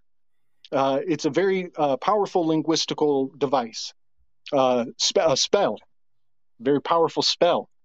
So you pull the P out of the letters, and then you play with the remaining letters, and when you plug the P back in, you get Baphomet. And this makes crazy sense to me all of a sudden, because we know that the Knights Templars were imbibing in some sort of beverage that would open their heart. That is a quintessential cult technique. Is They were love drinking bombing. chocolate milk. They were drinking Nesquik, weren't they? Totally, man. Totally. So then, as I go in a little deeper on the name of the tree, it has this another anagram hiding within, and that anagram is Machiavelli. And that's kind of freaking me out, because through the Nietzschean lens that I'm doing this breakdown on the Thoth deck in the Enneagram, I find out that he wrote extensively about Machiavelli and was quite tuned in to the Machiavellian methodologies. Now, something I want to say here is these guys are long dead in the spirit of their insight is overgrown the life of a single human being. So when I say Machiavelli, I am speaking of the spirit of what has been taken up by others and proliferated in culture. So it's not just one man anymore. This is the spirit of Machiavelli and the methodology of knowing what Machiavelli was all about. And that really hit a chord for me. So I put this next to the Baphomet so everybody can see very obviously. It's even got the goat, the hairs on the chin. And the fruit of it looks like tatas, looks like a nice rack of abundance. But now check this out, fellas. What was one of the rules to letting the homunculus take dominion over your body while you're gone? One of the rules was don't eat beans. You're right. Coffee, chocolate, they all come from a bean. And this is kind of freaking me out a little too much, because in communion, which is initiation, you're drinking this chocolate, you're having a communion. In the book Communion, that individual was instructed not to eat the chocolate. And he did anyways. And because he did, he was unable to impose his will. And the aliens, allegedly, from his story, and the aliens kind of had we'll just say they were able to compel him because he broke that agreement. And that goes back to Pythagoras, which freaked me out. You beat me to it. Yeah, buddy. Here we go. Well, I wanted to throw in here too another bean is the mezcal bean, which could basically be an analog or a source for mescaline. And if you think about tying in this Descartes, right, and I'm going to say DMT, it could be many different things. If you look back at when all of these different plants were starting to get named and categorized around the same time, 1500s, 1600s, they're cataloging every single animal, plant, everything. Almost every single plant that was rumored to let you have some kind of communion with God was named, devil's something, devil's grass, devil's root, so anything that you could take that gave you a shortcut immediately to this, this other realm, they named it as devil's things. So as you say, Baphomet, right? And that the Knights Templars are worshiping Baphomet and they're worshiping Satan. This might also just be code for like, they had that good stuff, right? They had to connect to the DMT, and that's what worshiping Baphomet was. And when they say don't eat the beans, it's like don't spill the beans about the beans. So this is funny because I looked up communion, do not eat the chocolate, because the chocolate is at the core of the movie theaters, right? You eat chocolate at movie theaters, you eat chocolate during Valentine's Day. And don't they call it what's the thing when you eat it, it makes you horny? And aphrodisiac. Is it an aphrodisiac, or is it when you mix it with like something else that makes you? I think it is. Yeah, I think it's an aphrodisiac that it probably makes for a good vehicle for other accelerants of a similar nature. So, I would say. I looked up communion and chocolate, and I came across this article: chocolate versus the Catholic Church. I looked up the communion and chocolate. What? Whoa! But check this out. Apparently, because chocolate wasn't, has various forms, right? So apparently, because cacao can be prepared in many different ways and take on both a solid and a liquid form, the main question was whether or not chocolate was liquid or solid. If it were deemed a food or a solid, if one consumed chocolate during a period of fasting, then one would be committing a mortal sin. Okay, so the controversy was even more complex because of the numerous nutritional ingredients that can be added to chocolate, including maize. Mexican physician Juan de Cardenas began the debate in Mexico in 1591 by interpreting the word drink into two different ways. Okay, so we have this controversy at the church of, if you're fasting, are you allowed to drink chocolate milk or chocolate itself? And Dominican Friar August in Davil Padilla wrote in favor of consuming chocolate during the ecclesiastical fast. This ruling was favored among some members of the church because they like chocolate milk. Later, around 1636, Spaniard Antonio, this is in the 17th century, bro. Okay. If chocolate were concocted with plain water, it was merely a drink and did not break the fast. Individuals continue to put forth arguments. So this is church history. They're arguing whether you can drink chocolate or not. If if you look at the link I posted in the chat here, there's something called a chocolate shooter, which was a device created in the 1800s in which you would actually snort chocolate instead of cocaine. And this is a real thing. This actually, yeah, it says it dates back to the early 19th century. And I think recently there was like some famous, like a celebrity chef style guy that recreated one. You can actually order like a little chocolate shooter kit, and it comes with the little apparatus, and it comes with different types of powdered cacao beans so that you can actually snort it yourself. But I've never snorted anything. Does it hurt, Thomas? I've never snorted. Why would I know? I've never snorted anything in my life, so I don't think probably feed it. You could feed it to the chocolate starfish. I wouldn't want to do that either, but an odd invention. Yeah, it would definitely hurt. I assume that snorting chocolate would not feel good on your sinus. But check this: chocolate has properties of being a stimulant, relaxant, euphorant, aphrodisiac, tonic, and antidepressant. So, and I'm going to call BS here, though. It says, in fact, cacao and chocolate are not drugs. BS. They both immediately result in the release of dopamine in your brain, the exact same receptors that are triggered by anything else. I mean, that is the definition of a drug, is something that you take from outside your body and put it in your body, and it changes how your body, specifically your brain, works. Whoa, so yeah. It does. Chocolate releases dopamine. It's a drug. Good call. Which spikes significantly leading to... Okay, so despite the way you're talking about, there has been research that illustrates chocolate may have a drug-like effect. Yeah. University of Michigan News reported a study on finding on rat subjects which documented a surge in chemical called enkephalin, an opiate-like endorphin, which spikes significantly when rats consumed M&Ms, leading them to consume more than double the amount. Researchers found that the enkephalin's mechanism of action generates intense motivation to consume pleasant rewards. The same brain area we tested here is active when drug addicts see drug scenes. Yikes, bro. Okay. Damn. And not to mention maybe feeling this strange renowned chocolate called chocolate shooter. It sounds funny, but it's a real... I mean, this pre-exists anyone that you've ever met alive, because it's back in the 1800s. So was Descartes snuffing cacao?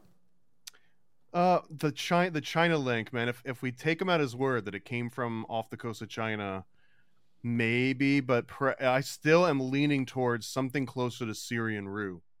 And Syrian rue is like this mystical, still somewhat undefined thing, but there's a lot of links that say that it just links to a very common type of reed grass, which in some cases can have DMT in it.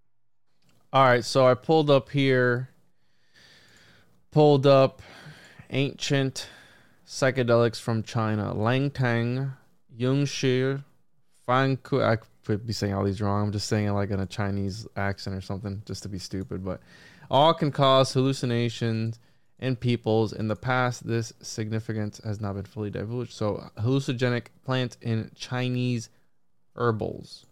So we have The Chinese botanist academic. They obscure the mind and alter one's consciousness. Where does it say that? Right after the purple bit.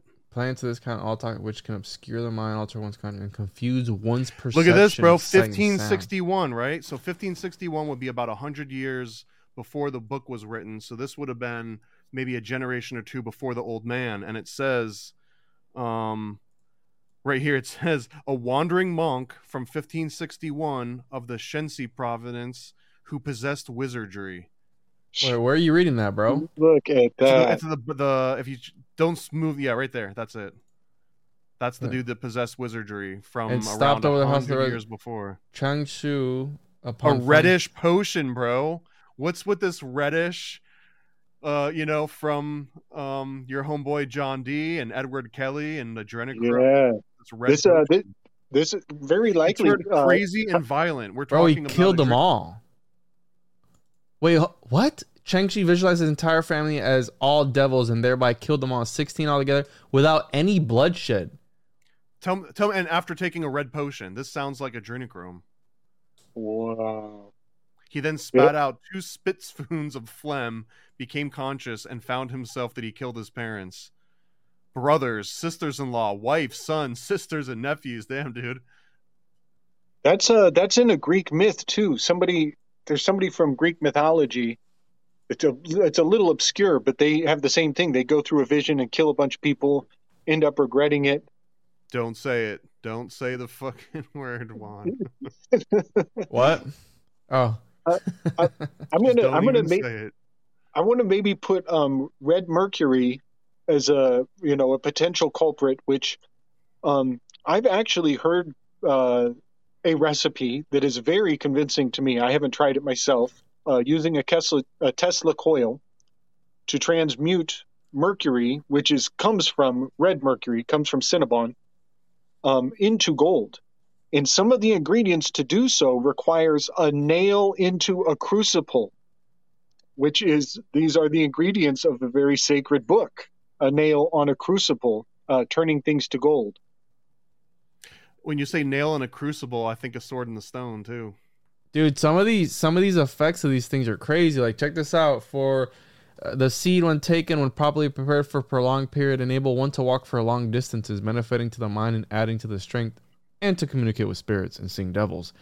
When taken in excess, one can stagger madly. Then this one over here, the flowers could enable one to see spirits, and when taken in excess, could cause one to stagger madly. If taken over a prolonged period, they produce somatic levitation and affect communication with spirits. What does that even mean? So the first one you were talking about is a type of hensbane, and hensbane would be scopolamine. Scopolamine being one of the very first psychedelics that the CIA was testing on people, that they found that the Nazis were testing in Germany. But scopolamine is also known as like the Black Death drug, or like the Devil's Terror. It's the one that if you have enough of it, just your entire reality becomes complete nightmare, just a waking nightmare, every part of it. Okay, I want to throw in the mix. HB is a really nefarious moniker, and I think it one of many threads to the hensbane, right? HB hensbane. One of the many threads is the hunting of human beings, but I think it also goes back to the Black Hand, and the Black Hand is like those who were not to be named for a very long period of time, and they had a monopoly on a lot of these herbs and spices and intoxicants that we know were historically very influential. Wow. Okay, and then I'm also seeing here, check this one out. This one was used by the Taoists. Records how Taoists used the red variety. We know that the Taoists were also alchemists. So by boiling or brewing, it can be used for abdominal parasitic worms, or for seeing spirits, So while you're cleansing, you might see some spirits floating around. Who knows? So the red what kind. Drug that is. I can't find anything on this. On which one? The one that you're reading right here. The Phytolacca acinosa. I mean, I found a couple pages on it, but none of them actually say what the active ingredient would be. Oh, here we go. American Nightshade. And then so Phytolacca americana is what we call nightshade. So this is sort of like a Chinese variant of nightshade. Yeah, the which sativa. I think is also Hey. scopolamine. If I'm not wrong. Nice. So nightshade, we kind of sussed this out a while back on our herb walks with Interverse. Nightshades is an anagram for Hades things, and this just kind of supports what you were saying about if they didn't want people getting involved in these particular products, they would just put a scary name to them to keep people's hands off of them. Dude, listen to this too. How did Descartes say he died? Was through horrible stomach pains and hallucinations. So one of the ingredients of that particular drug, the Chinese nightshade and the American nightshade, it says toxic with a bitter taste, and that it causes neurological disorders, abdominal pain, hallucinations, and headaches. And then it also goes on to mention the belladonna and datura. So these are all of that. That's scopolamine, hycosamine, and DMT essentially all combined into one. But we're kind of talking about scopolamine right now, which would be terrifying to take and think that you're going to go and learn about philosophy. I don't know if anyone can learn philosophy on scopolamine. Honestly, this might be one of those like the jukes, right? Like they're trying to make you think it's scopolamine and not let you know it's something else, which I still am going to think it's DMT. But Yes. but imagine thinking that they gave you the recipe and you go and you find these Chinese herbs and it's just absolute hell. Like that, you would be seeing devils. That's exactly what they're describing there.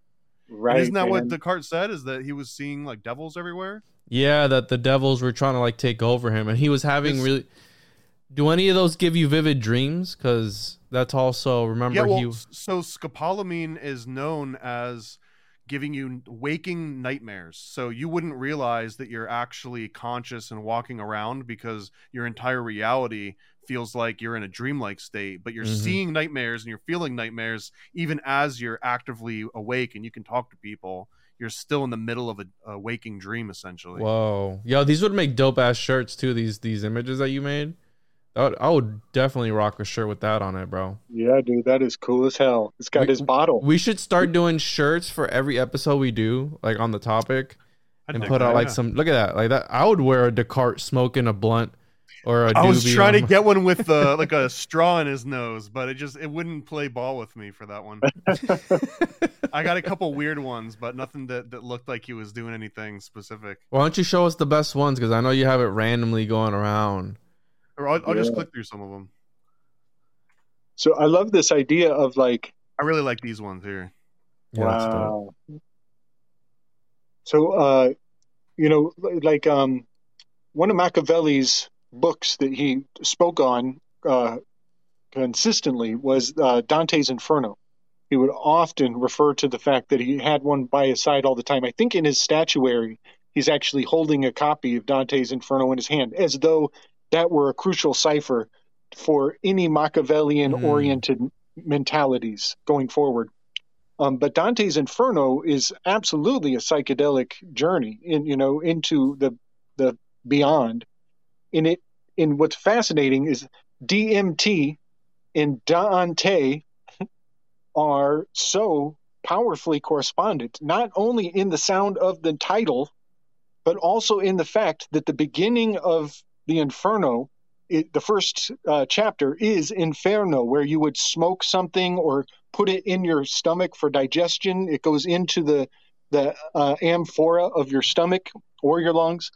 The next stage is purgatorio, where you either blow out the smoke or you puke and shit yourself, depending on your drug here. That's my kind of party. Yes, and then the third and final stage is paradiso, and that's where you ascend on to whole other levels.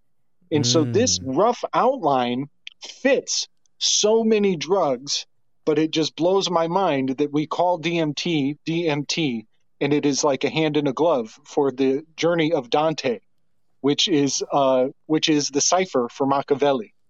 I recently got a message about Dante's Inferno, and let me read it here, because they broke it down pretty interestingly. And he said something at the beginning that I want you to hear. So here you go. He says, Yeah, I came across. No, man, this is the wrong guy. I get so many messages. Go ahead. Yeah. I got one more thing. And this is a stretch, which is my specialty. But Toxoplasmosis gondii has TMD as significant hard consonants in the phrase, but reversed. Toxoplasmosis gondii has the initials of DMT also intrinsic to the into that word. And we know that toxoplasmosis takes people into crazy, profound psychedelic levels of consciousness, and may have been harnessed and weaponized to a profound degree. Like, can you imagine like boiling down the contents of many cats' bladders and then serving it up for a mind control spell back in the days? And that's conceivably what led to the Black Death in the plagues of was that 1312, right after 1312, when Jacques Molay was burnt in front of Notre Dame. And that was the leader of the Knights Templar, no? Yeah, and the those guys they confessed under torture to have been worshiping the Baphomet, but also to kissing the ass of cats, which is how toxoplasmosis would be administered. Maybe it might have even been boiled down again, mixed up with who knows what else, and then given to the initiate to generate some kind of psychedelic. Don't they also feed cat coffee beans and then they poop them out and then it's like the most expensive? Maybe it's not cats, but there's like a certain. I could have sworn it was a cat. You heard that before? No, it's like the most expensive coffee on the planet. They feed it to some animal, and it goes through this digestive process. Are you sure that's not fake, bro? I've seen that. I know what you're talking. The little. Oh no, it's not fake. It's definitely not fake. Is it like a lemur or something like that? Maybe it's a lemur. So check this out. This guy says, I'm not gonna say his name because he says he doesn't.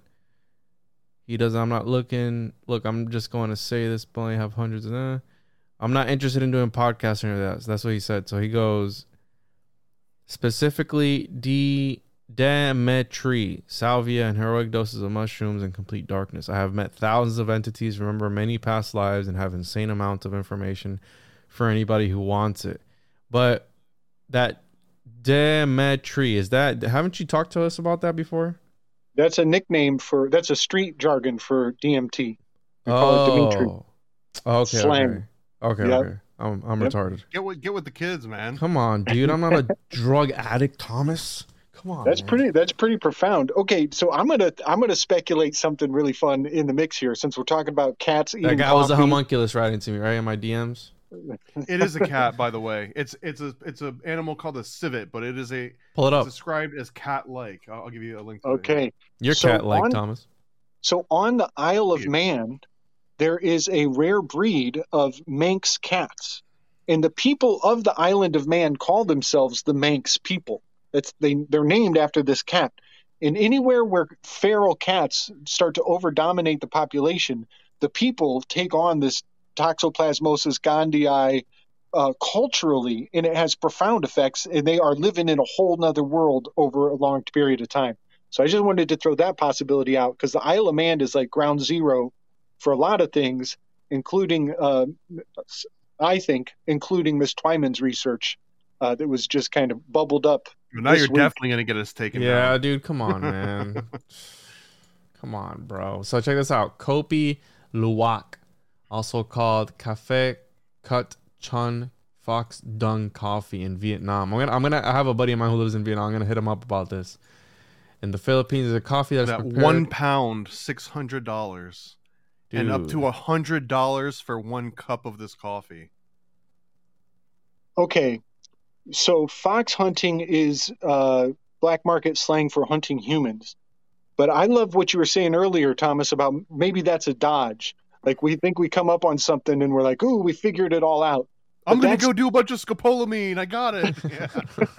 And I don't mind, right? And if people think I'm hunting humans, that's okay, because that'll keep them occupied while we hide the actual, because they're not going to find me hunting humans. And honestly, getting into it's a dicey situation here, but I honestly, I still believe Jesus and Santa are both mushrooms, and almost like every religious text is talking about mushrooms. But if you go into that, like Baphomet, and the Knights Templar, you would probably rather say, yeah, we were worshiping Satan and we were kissing, cat asses, instead of divulging the actual secret of the universe to someone that would torture you over it.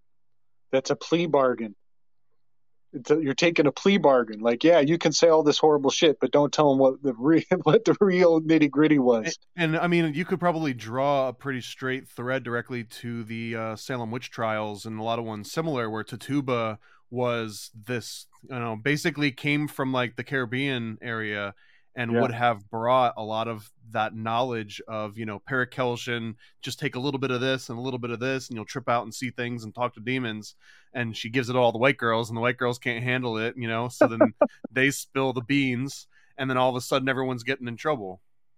There it is. Don't spill the beans. Don't spill the beans, dude. Maybe that is literally talking about, like, do not reveal, the the origin of life, which is the beans, and that's the Pythagoreans. Wow, man. Whoa.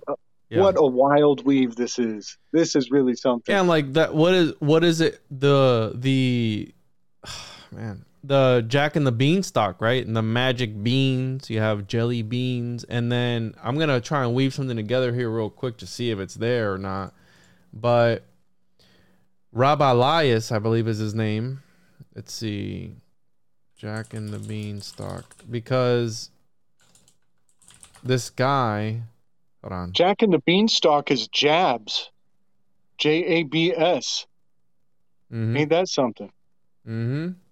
Let's see here. So, Jack and the Beanstalk is an English fairy tale that appeared as the story of Jack Spriggins and the Enchanted Bean in 1734.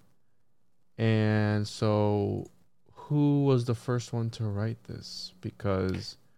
And I want to point out, we're on this thread, dude, but like, here we go back into the adrenochrome cannibalism angle, because remember, it was fee fi fo fum. Mm-hmm. I smell the blood of an Englishman, but then he threatens that he says, be he alive or dead, I'll grind his bones to make my bread.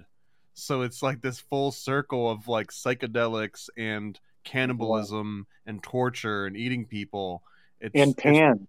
It's this weird freaking Ouroboros connection, man. Yes, to make my bread is Pan. Pan is bread, which is the goat god. Or pain in French, pain, right? Yes. Wow, fascinating. So they even had it in the Magic School Bus too. Had it in One Piece. And the reason I bring this up, I just saw on the Wikipedia page the original story of Jack and the Beanstalk. The giant's name is Gog Magog. Which is not only the biblical connotations of that, but Skull and Bones. I believe that was the Bush family took on Gog and Magog. That was Bush Senior and Grandpappy Bush. The reason I bring this up, and I'm gonna try and weave it into this, but Francois Rabelais, however you say that, he's French, Renaissance, of course, writer, physician, monk, and Greek scholar. He is primarily known as a writer of satire, of grotesque, and of bawdy jokes and songs. So this is the guy that came up with "Do What Thou Wilt." This was the first guy to ever say that. And check this out, because so Gargantua and Pantagruel relates to the adventures of Gargantua and his son Pantagruel and the tales of adventures. You're right, festive, gross, the first book. And I could have sworn there was giants in this. The narrator this is a story about giants. Yeah, exactly. So it's a giant. So there were a giant far too large for Noah's Ark, stating that really the giant raining a flood. So check this out. This is where the word gargantuan comes from. Yeah, and here, check this out. Look at this. Theleme and Abbey of Theleme. Yeah, buddy. So we have the Crowley connection here, and this is him in the second novel, and this was in the 15th century. Okay, He had an Abbey of Theleme, right? Theleme and the Abbey of redirect here that for spiritual center founded by Aleister Crowley, the Abbey of Thelema, in the second novel Gargantua M, whatever, built by a giant Gargantua. It differs markedly from the monastic norm, and this is also linked to the Hellfire clubs too.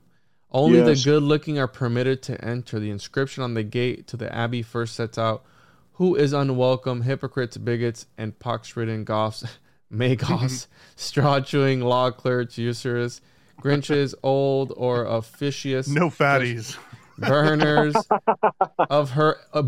of heretics. When the members are definitely positive, the text becomes more inviting. So then it says here, where's the do what thou wilt? Right here. So it was that Gargantua had established it, and their rule was there was only one clause: do what you will. Because okay, I'm gonna predate this with another philosopher inside the circle from 212 BC. But I didn't want to interrupt because I think you're totally right on to say this phrase is popping up on the map under this guy's name. But I learned a couple weeks back that Archimedes of Sardinia, his dying words as the Romans were infiltrating the temple and taking prisoners, they were trying to take him, and he refused to even pay attention to the Roman soldiers who had their swords drawn, and instead he was drawing circles on the ground. They don't tell us what those circles on the ground were, but we might infer that those were magical rites of protective wards. And so start from the beginning, because now you piqued my interest. Yes. So you said, okay, go ahead. Archimedes of Sardinia was alive from 287 to 212 BC, allegedly. I'm not attached to the time frames, but that predates what you were saying by far, right? So he was being taken prisoner when the Romans attacked the Greek city. Now, this city was Greek culture, but I believe it was near or around Alexandria. So it's like North Africa, Greek city, where there's a huge convergence in this time frame of Greek culture, Jewish culture. Is this the Archimedes? This is the Archimedes. And his Which was also the name of the owl in Sword in the Stone, by the way. Oh, shit. Circles. There's the fucking Enneagram, y'all. Okay. That is awesome. Thank you so much. So yeah, as he's being taken prisoner, he refuses to go with the Roman soldier who's waving the sword around. Well, meanwhile, he's waving his pencil around. He's drawing these circles on the ground, and his dying words were, "Do what thou wilt, Roman." And so they killed him. No. And so those are where's your source for that? Sorry to call you out, Gabe, but I'm trying to, because this is huge, because I link even the Archimedean solids, yes, which plays into Plato, which plays into Descartes, because all these guys are linked with mathematics, geometry, and Descartes was obsessed also with turning his ideas into the Platonic solids. So it's like this sort of manifestation, and then you have these guys before they die, they do some Full Metal Alchemist shit where they draw a circle around them to try and do what? Right. And even here's a thought, like maybe the lesson here is that the Greeks were of a knowing that was so protected that no Roman could crack the code. And so he's in the circle. He's inside the circle. He knows all the secrets of the circle. He's got the decoder ring extraordinaire. And he doesn't give a fuck what the Romans try to do, because he knows that this is perennial wisdom. It will come back. It will live again another day. And so they can slay him if they want.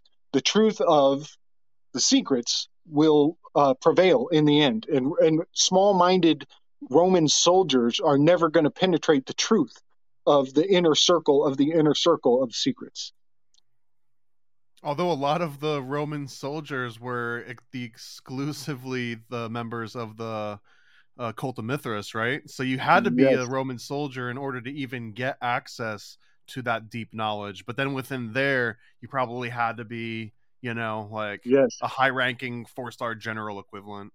With no dick left at this point at all. Not even a nub. You're like down to a smoothie.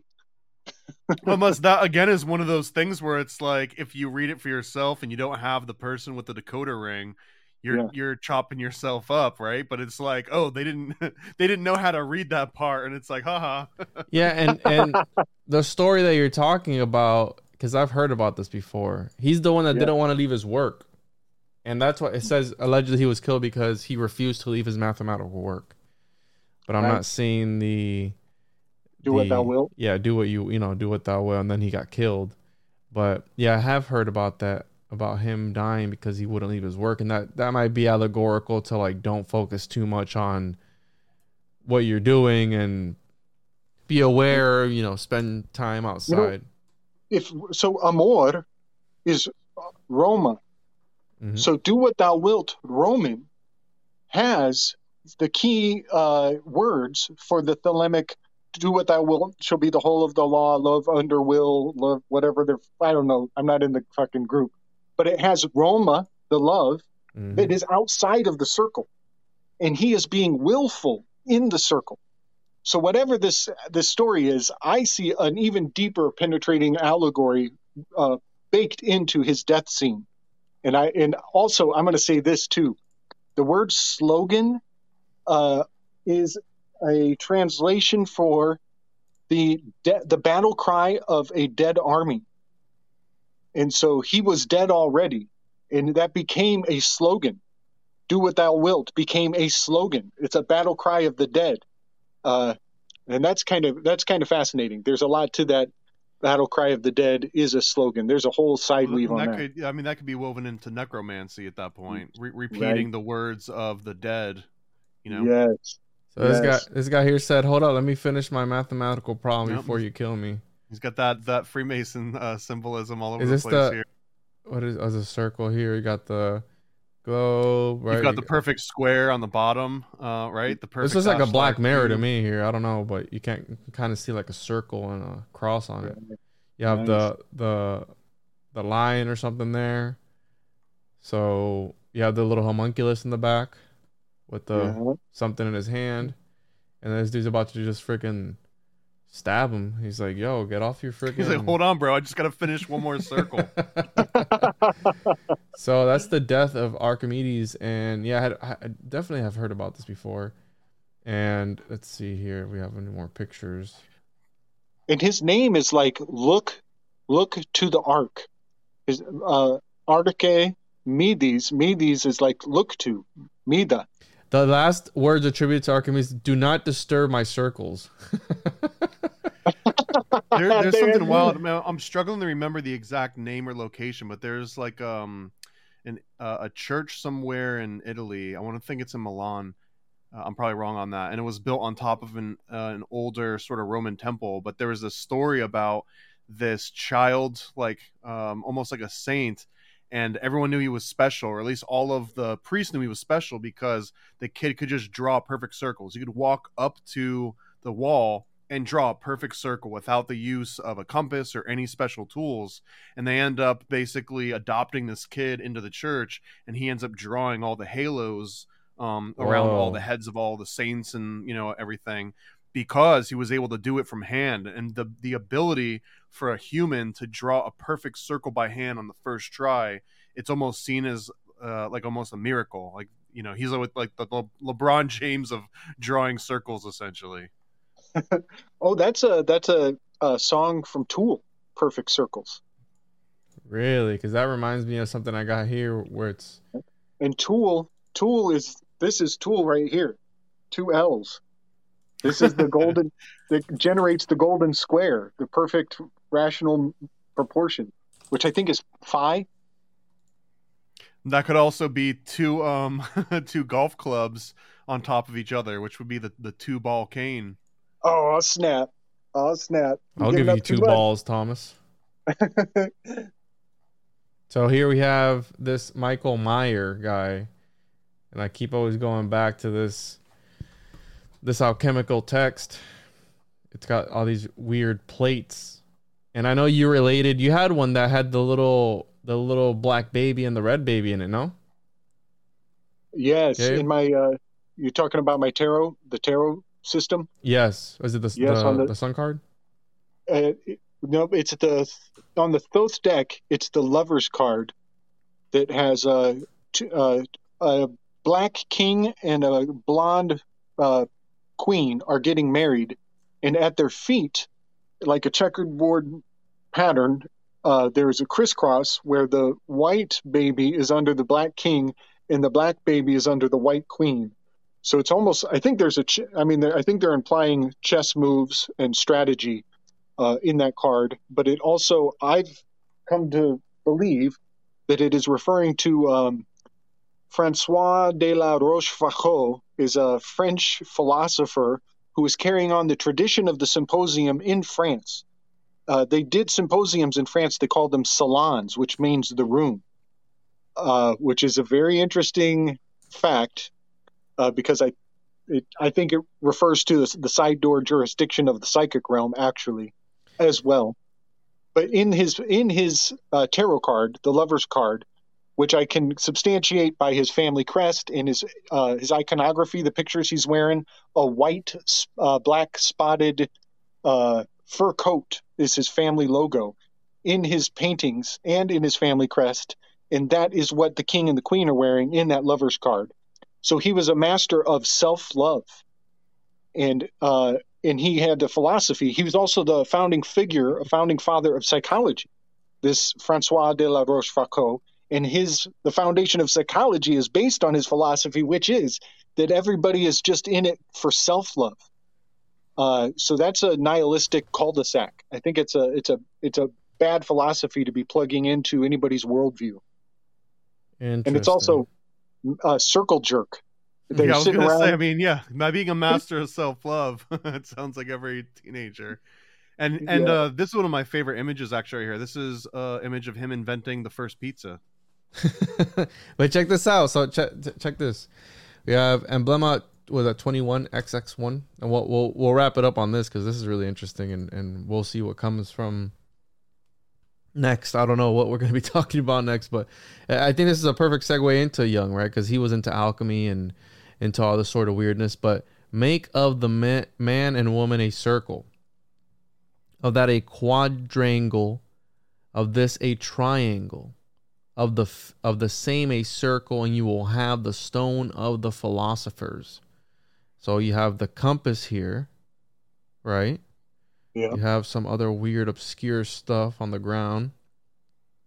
You have the homunculus, essentially what it is there. And I'm wondering if this is a map of some sorts, right? Like if these are shapes of something. It kind of looks like that a little bit, like the and then he goes on to talk about it here. And one of the things that stood out, Plato and the most excellent philosopher was the opinion that those notions or ideas which are the foundations of arts and sciences are, as it were, actually engraved and imprinted upon the mind of man, and that by the repetition and remembrance of them he could apprehend and know all manner of learning. So that's what Plato was about. He said that we already knew everything that there is to know. We already know it. We just have to remember it, actively remember it. To prove this, he introduced a young lad, rude and uninstructed, and asked him such geometrical questions that the youth might be perceived to answer right whether he will or no. And although before he understood nothing of the matter, yet by these answers seem to have penetrated into the depths of, I can't read that. What is that? Depths of... So abstruse a science. So abstruse a science, from whence he concluded that in children all discipline and doctrine is not at first taken in and learned, but called to mind and brought by the memory, alluding by this to the annus magnus, or great year. Anus. Magnus. Oh, man. The great yes. anus. So, the great year. So check this out. A great war of which he says that 48,000 solar years ago, before the revolution of the heaven, the same persons, things, and actions were then in being, which are at the present time whensoever that is. Okay, I'm gonna stop reading this because this is Okay, so the old calendar was a 9-month year, which comports perfectly to my Enneagram project. 40-day months, 8-day weeks.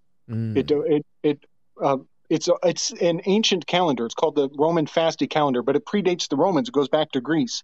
And so I have always thought that those at the real high echelons are operating on a completely different calendar system that is not disclosed to us. I think they're operating on a 9-month year. So that, I think, might be a hint towards that idea. And if you bring that picture that he's drawn on the wall, if you were to take that and then look, well, here, I'll pull the card over and you guys can look at it. And he also goes on to say, they ask him, because at the top of Plato's door at the school, it says that no one ignorant of geometry was there to be admitted. It's like, how are you supposed to go learn if you don't know about geometry? If you're ignorant of it, then how can you go to it? Well, I mean, I think that's like separating, the people that needed to learn about it versus the ones that already knew and were ready for like that next level. Hold on. Let's see here. We can make this to where he's here, and then I can. There we go. Okay. Yeah. So that general triangle, the emanating circles, those are actually swords. But you see that so they're telling you to bring the male and the female together there. But here, they're actually up in the corners. They're not together. They're apart. And my ultimate thesis recently has taken an interesting turn. I'm going to make a really standard slick dissident bold claim. I think that the Enneagram that's being implemented in our culture is inversion. I think that the 3 and the 6 need to switch their nature. The numbers can stay the same. The numbers aren't what matters. The characteristics that are in the archetypes that are sitting in the position of the 3 and the 6, I think they need to switch for it to be a healing modality. And so I think that the Star Wars spell of this tarot deck being infused into the Enneagram, it's a bad construct. And it is designed to essentially break love, to malfunction, for a malfunction of people's concept of love as the construct of our collective consciousness. And that's what I think is nefarious about the whole thing, because this is Francois de la Rochefoucauld, who is just a self-loving circle jerker. Ultimately, it's a bad model. It's a really bad model. And I can talk about it metaphorically 1,000 different ways. I could say that this flaw in the Enneagram is the flaw that was in the crown of Lucifer. He had a crack in the gems of his in his corona. He had a flawed gem in the corona. I think. Oh, that sounds like the black cornea. Right. So yeah, I think that there's a kind of like we were talking about. That these alchemists they put a bad recipe forward, so 100%. That people will get fucked if they test it out. And so, my theory is that the lovers needs to be in the 3 position, and the Empress card needs to be over in the 6 position. But that's a whole show for another day. And check this out. It kind of reminds me of the homunculus from the cart, where he's right. Well, this is a woman, but this guy's like, this guy's just sleeping away. Was he holding fire? This is Athena's birth, where she's born out of Zeus's head, and Hephaestus has to split his dome so Athena can be born. Really? Let me see here. Yes. When Pallas was born and Sol was in conjunction with Venus, it rained gold. Of course, yeah, it's alchemical. Gold at Rhodes. Right, it's like trying to decipher any alchemical thing. It's like, oh wait, it's encoded 100%. So yeah, this dude's like trying to chop out a homunculus or a femunculus, a woman. That's the acts of enlightenment. So it's not meant to harm you. It's actually meant to help you. So hitting him on top of the head opens your mind and allows all of these ideas to sort of flow in and out of it where they weren't before. Taking the term opening your mind to a whole new level. Thank you for that, Thomas. I appreciate it, brother. Don't go chopping your heads open with the. No, but we should all be going out. I think if we learn anything, go and find some scopolamine and just go hard in the paint. And that's what Descartes did. And if you want to be as smart as Descartes, you'll do it too. If you want to be as smart as Descartes, you're going to go to the one-on-one-podcast.com and buy an Occultus Mundi and get a copy of the... That's the secret to the Philosopher's Stone. Getting a copy of the Chosen One and reading it upside down and learning how to recite it backwards, and you're actually going to discover how to transcend this dimension. So check it out. You actually need the special Abraxas version. Oh, I forgot about that. Yeah, dude, you don't even have your own copy of it. That's right. Yeah. Yeah, my homunculus. This right here tells you exactly how to orient it so that you have access to the third heaven. That's right. So yeah, I don't know what we learned from this episode because this was a wild ride, but. Well, you know what? Before we go, I want to point something out. So I'm going to bring you guys over to my Enneagram. I want to point out that the Cartesian split is knowable on the Enneagram. It's a specific location. It's not willy-nilly. It is a specific location. Let's see if I can put you guys on my mount here. Mount you guys up. No, I don't want you to mount me, bro. It feels great to be mounted by you, to be honest. So in the Enneagram, the 2, the 3, and the 4, this is the heart center. This is where I believe the love needs to actually be over here. And the achiever needs to be over in the 5, 6, and 7 is the thinking grouping. And so this is the heart, this is the thinking, and up top, these 3 are the instincts, they are the body. The 8, the 9, and the 1, they are the body. So when they say Cartesian split, I look at this grand yod, this cut right here that divides the 5 from the 4, and I'm looking at this cut right here, the 7 from the 8, and I'm looking at this cut, the 1 to the 2. The whole thing makes the shape of a Y. And this is the answer, why we are the way we are. I think, therefore I am. That's what's up. So yeah, I'm quite sure that these philosophers knew about this system. And I think that we should not take it on face value right away. I feel like, not only was Crowley a classic inverter of things, I think Machiavelli was an inverter of things as well. So whatever these systems we stumble upon, we should always have a space in our mind to separate out, to parse out the possibility that there's a dodge or a duck. So I just thought I would throw that in the mix because your guys' project has actually kept me on my toes to not take things at face value. I'll just leave it at that. Yeah, I promise you, we didn't intend for that to happen. We just want to put together a really good. I'm just kidding. We open up these cans. I sent it to a friend of mine. He's like, "Yeah, you've opened up a can of worms." I'm like, "We know. This is what we're here for." So the next episode I want to do for the Occult Book Club is going to be Aeon. We're gonna have plenty of time. We actually have to reschedule that date that I sent you, Thomas. So we'll talk about that. We'll have time to read in, take a few notes, and read through the whole thing. So. Yeah, you guys, I'll post your links in the description. Hopefully everybody enjoyed this, and catch you guys on the next wild ride of trying to decipher this weird cacao-esque reality that we live in. And yeah, catch you guys on the other side. Bye.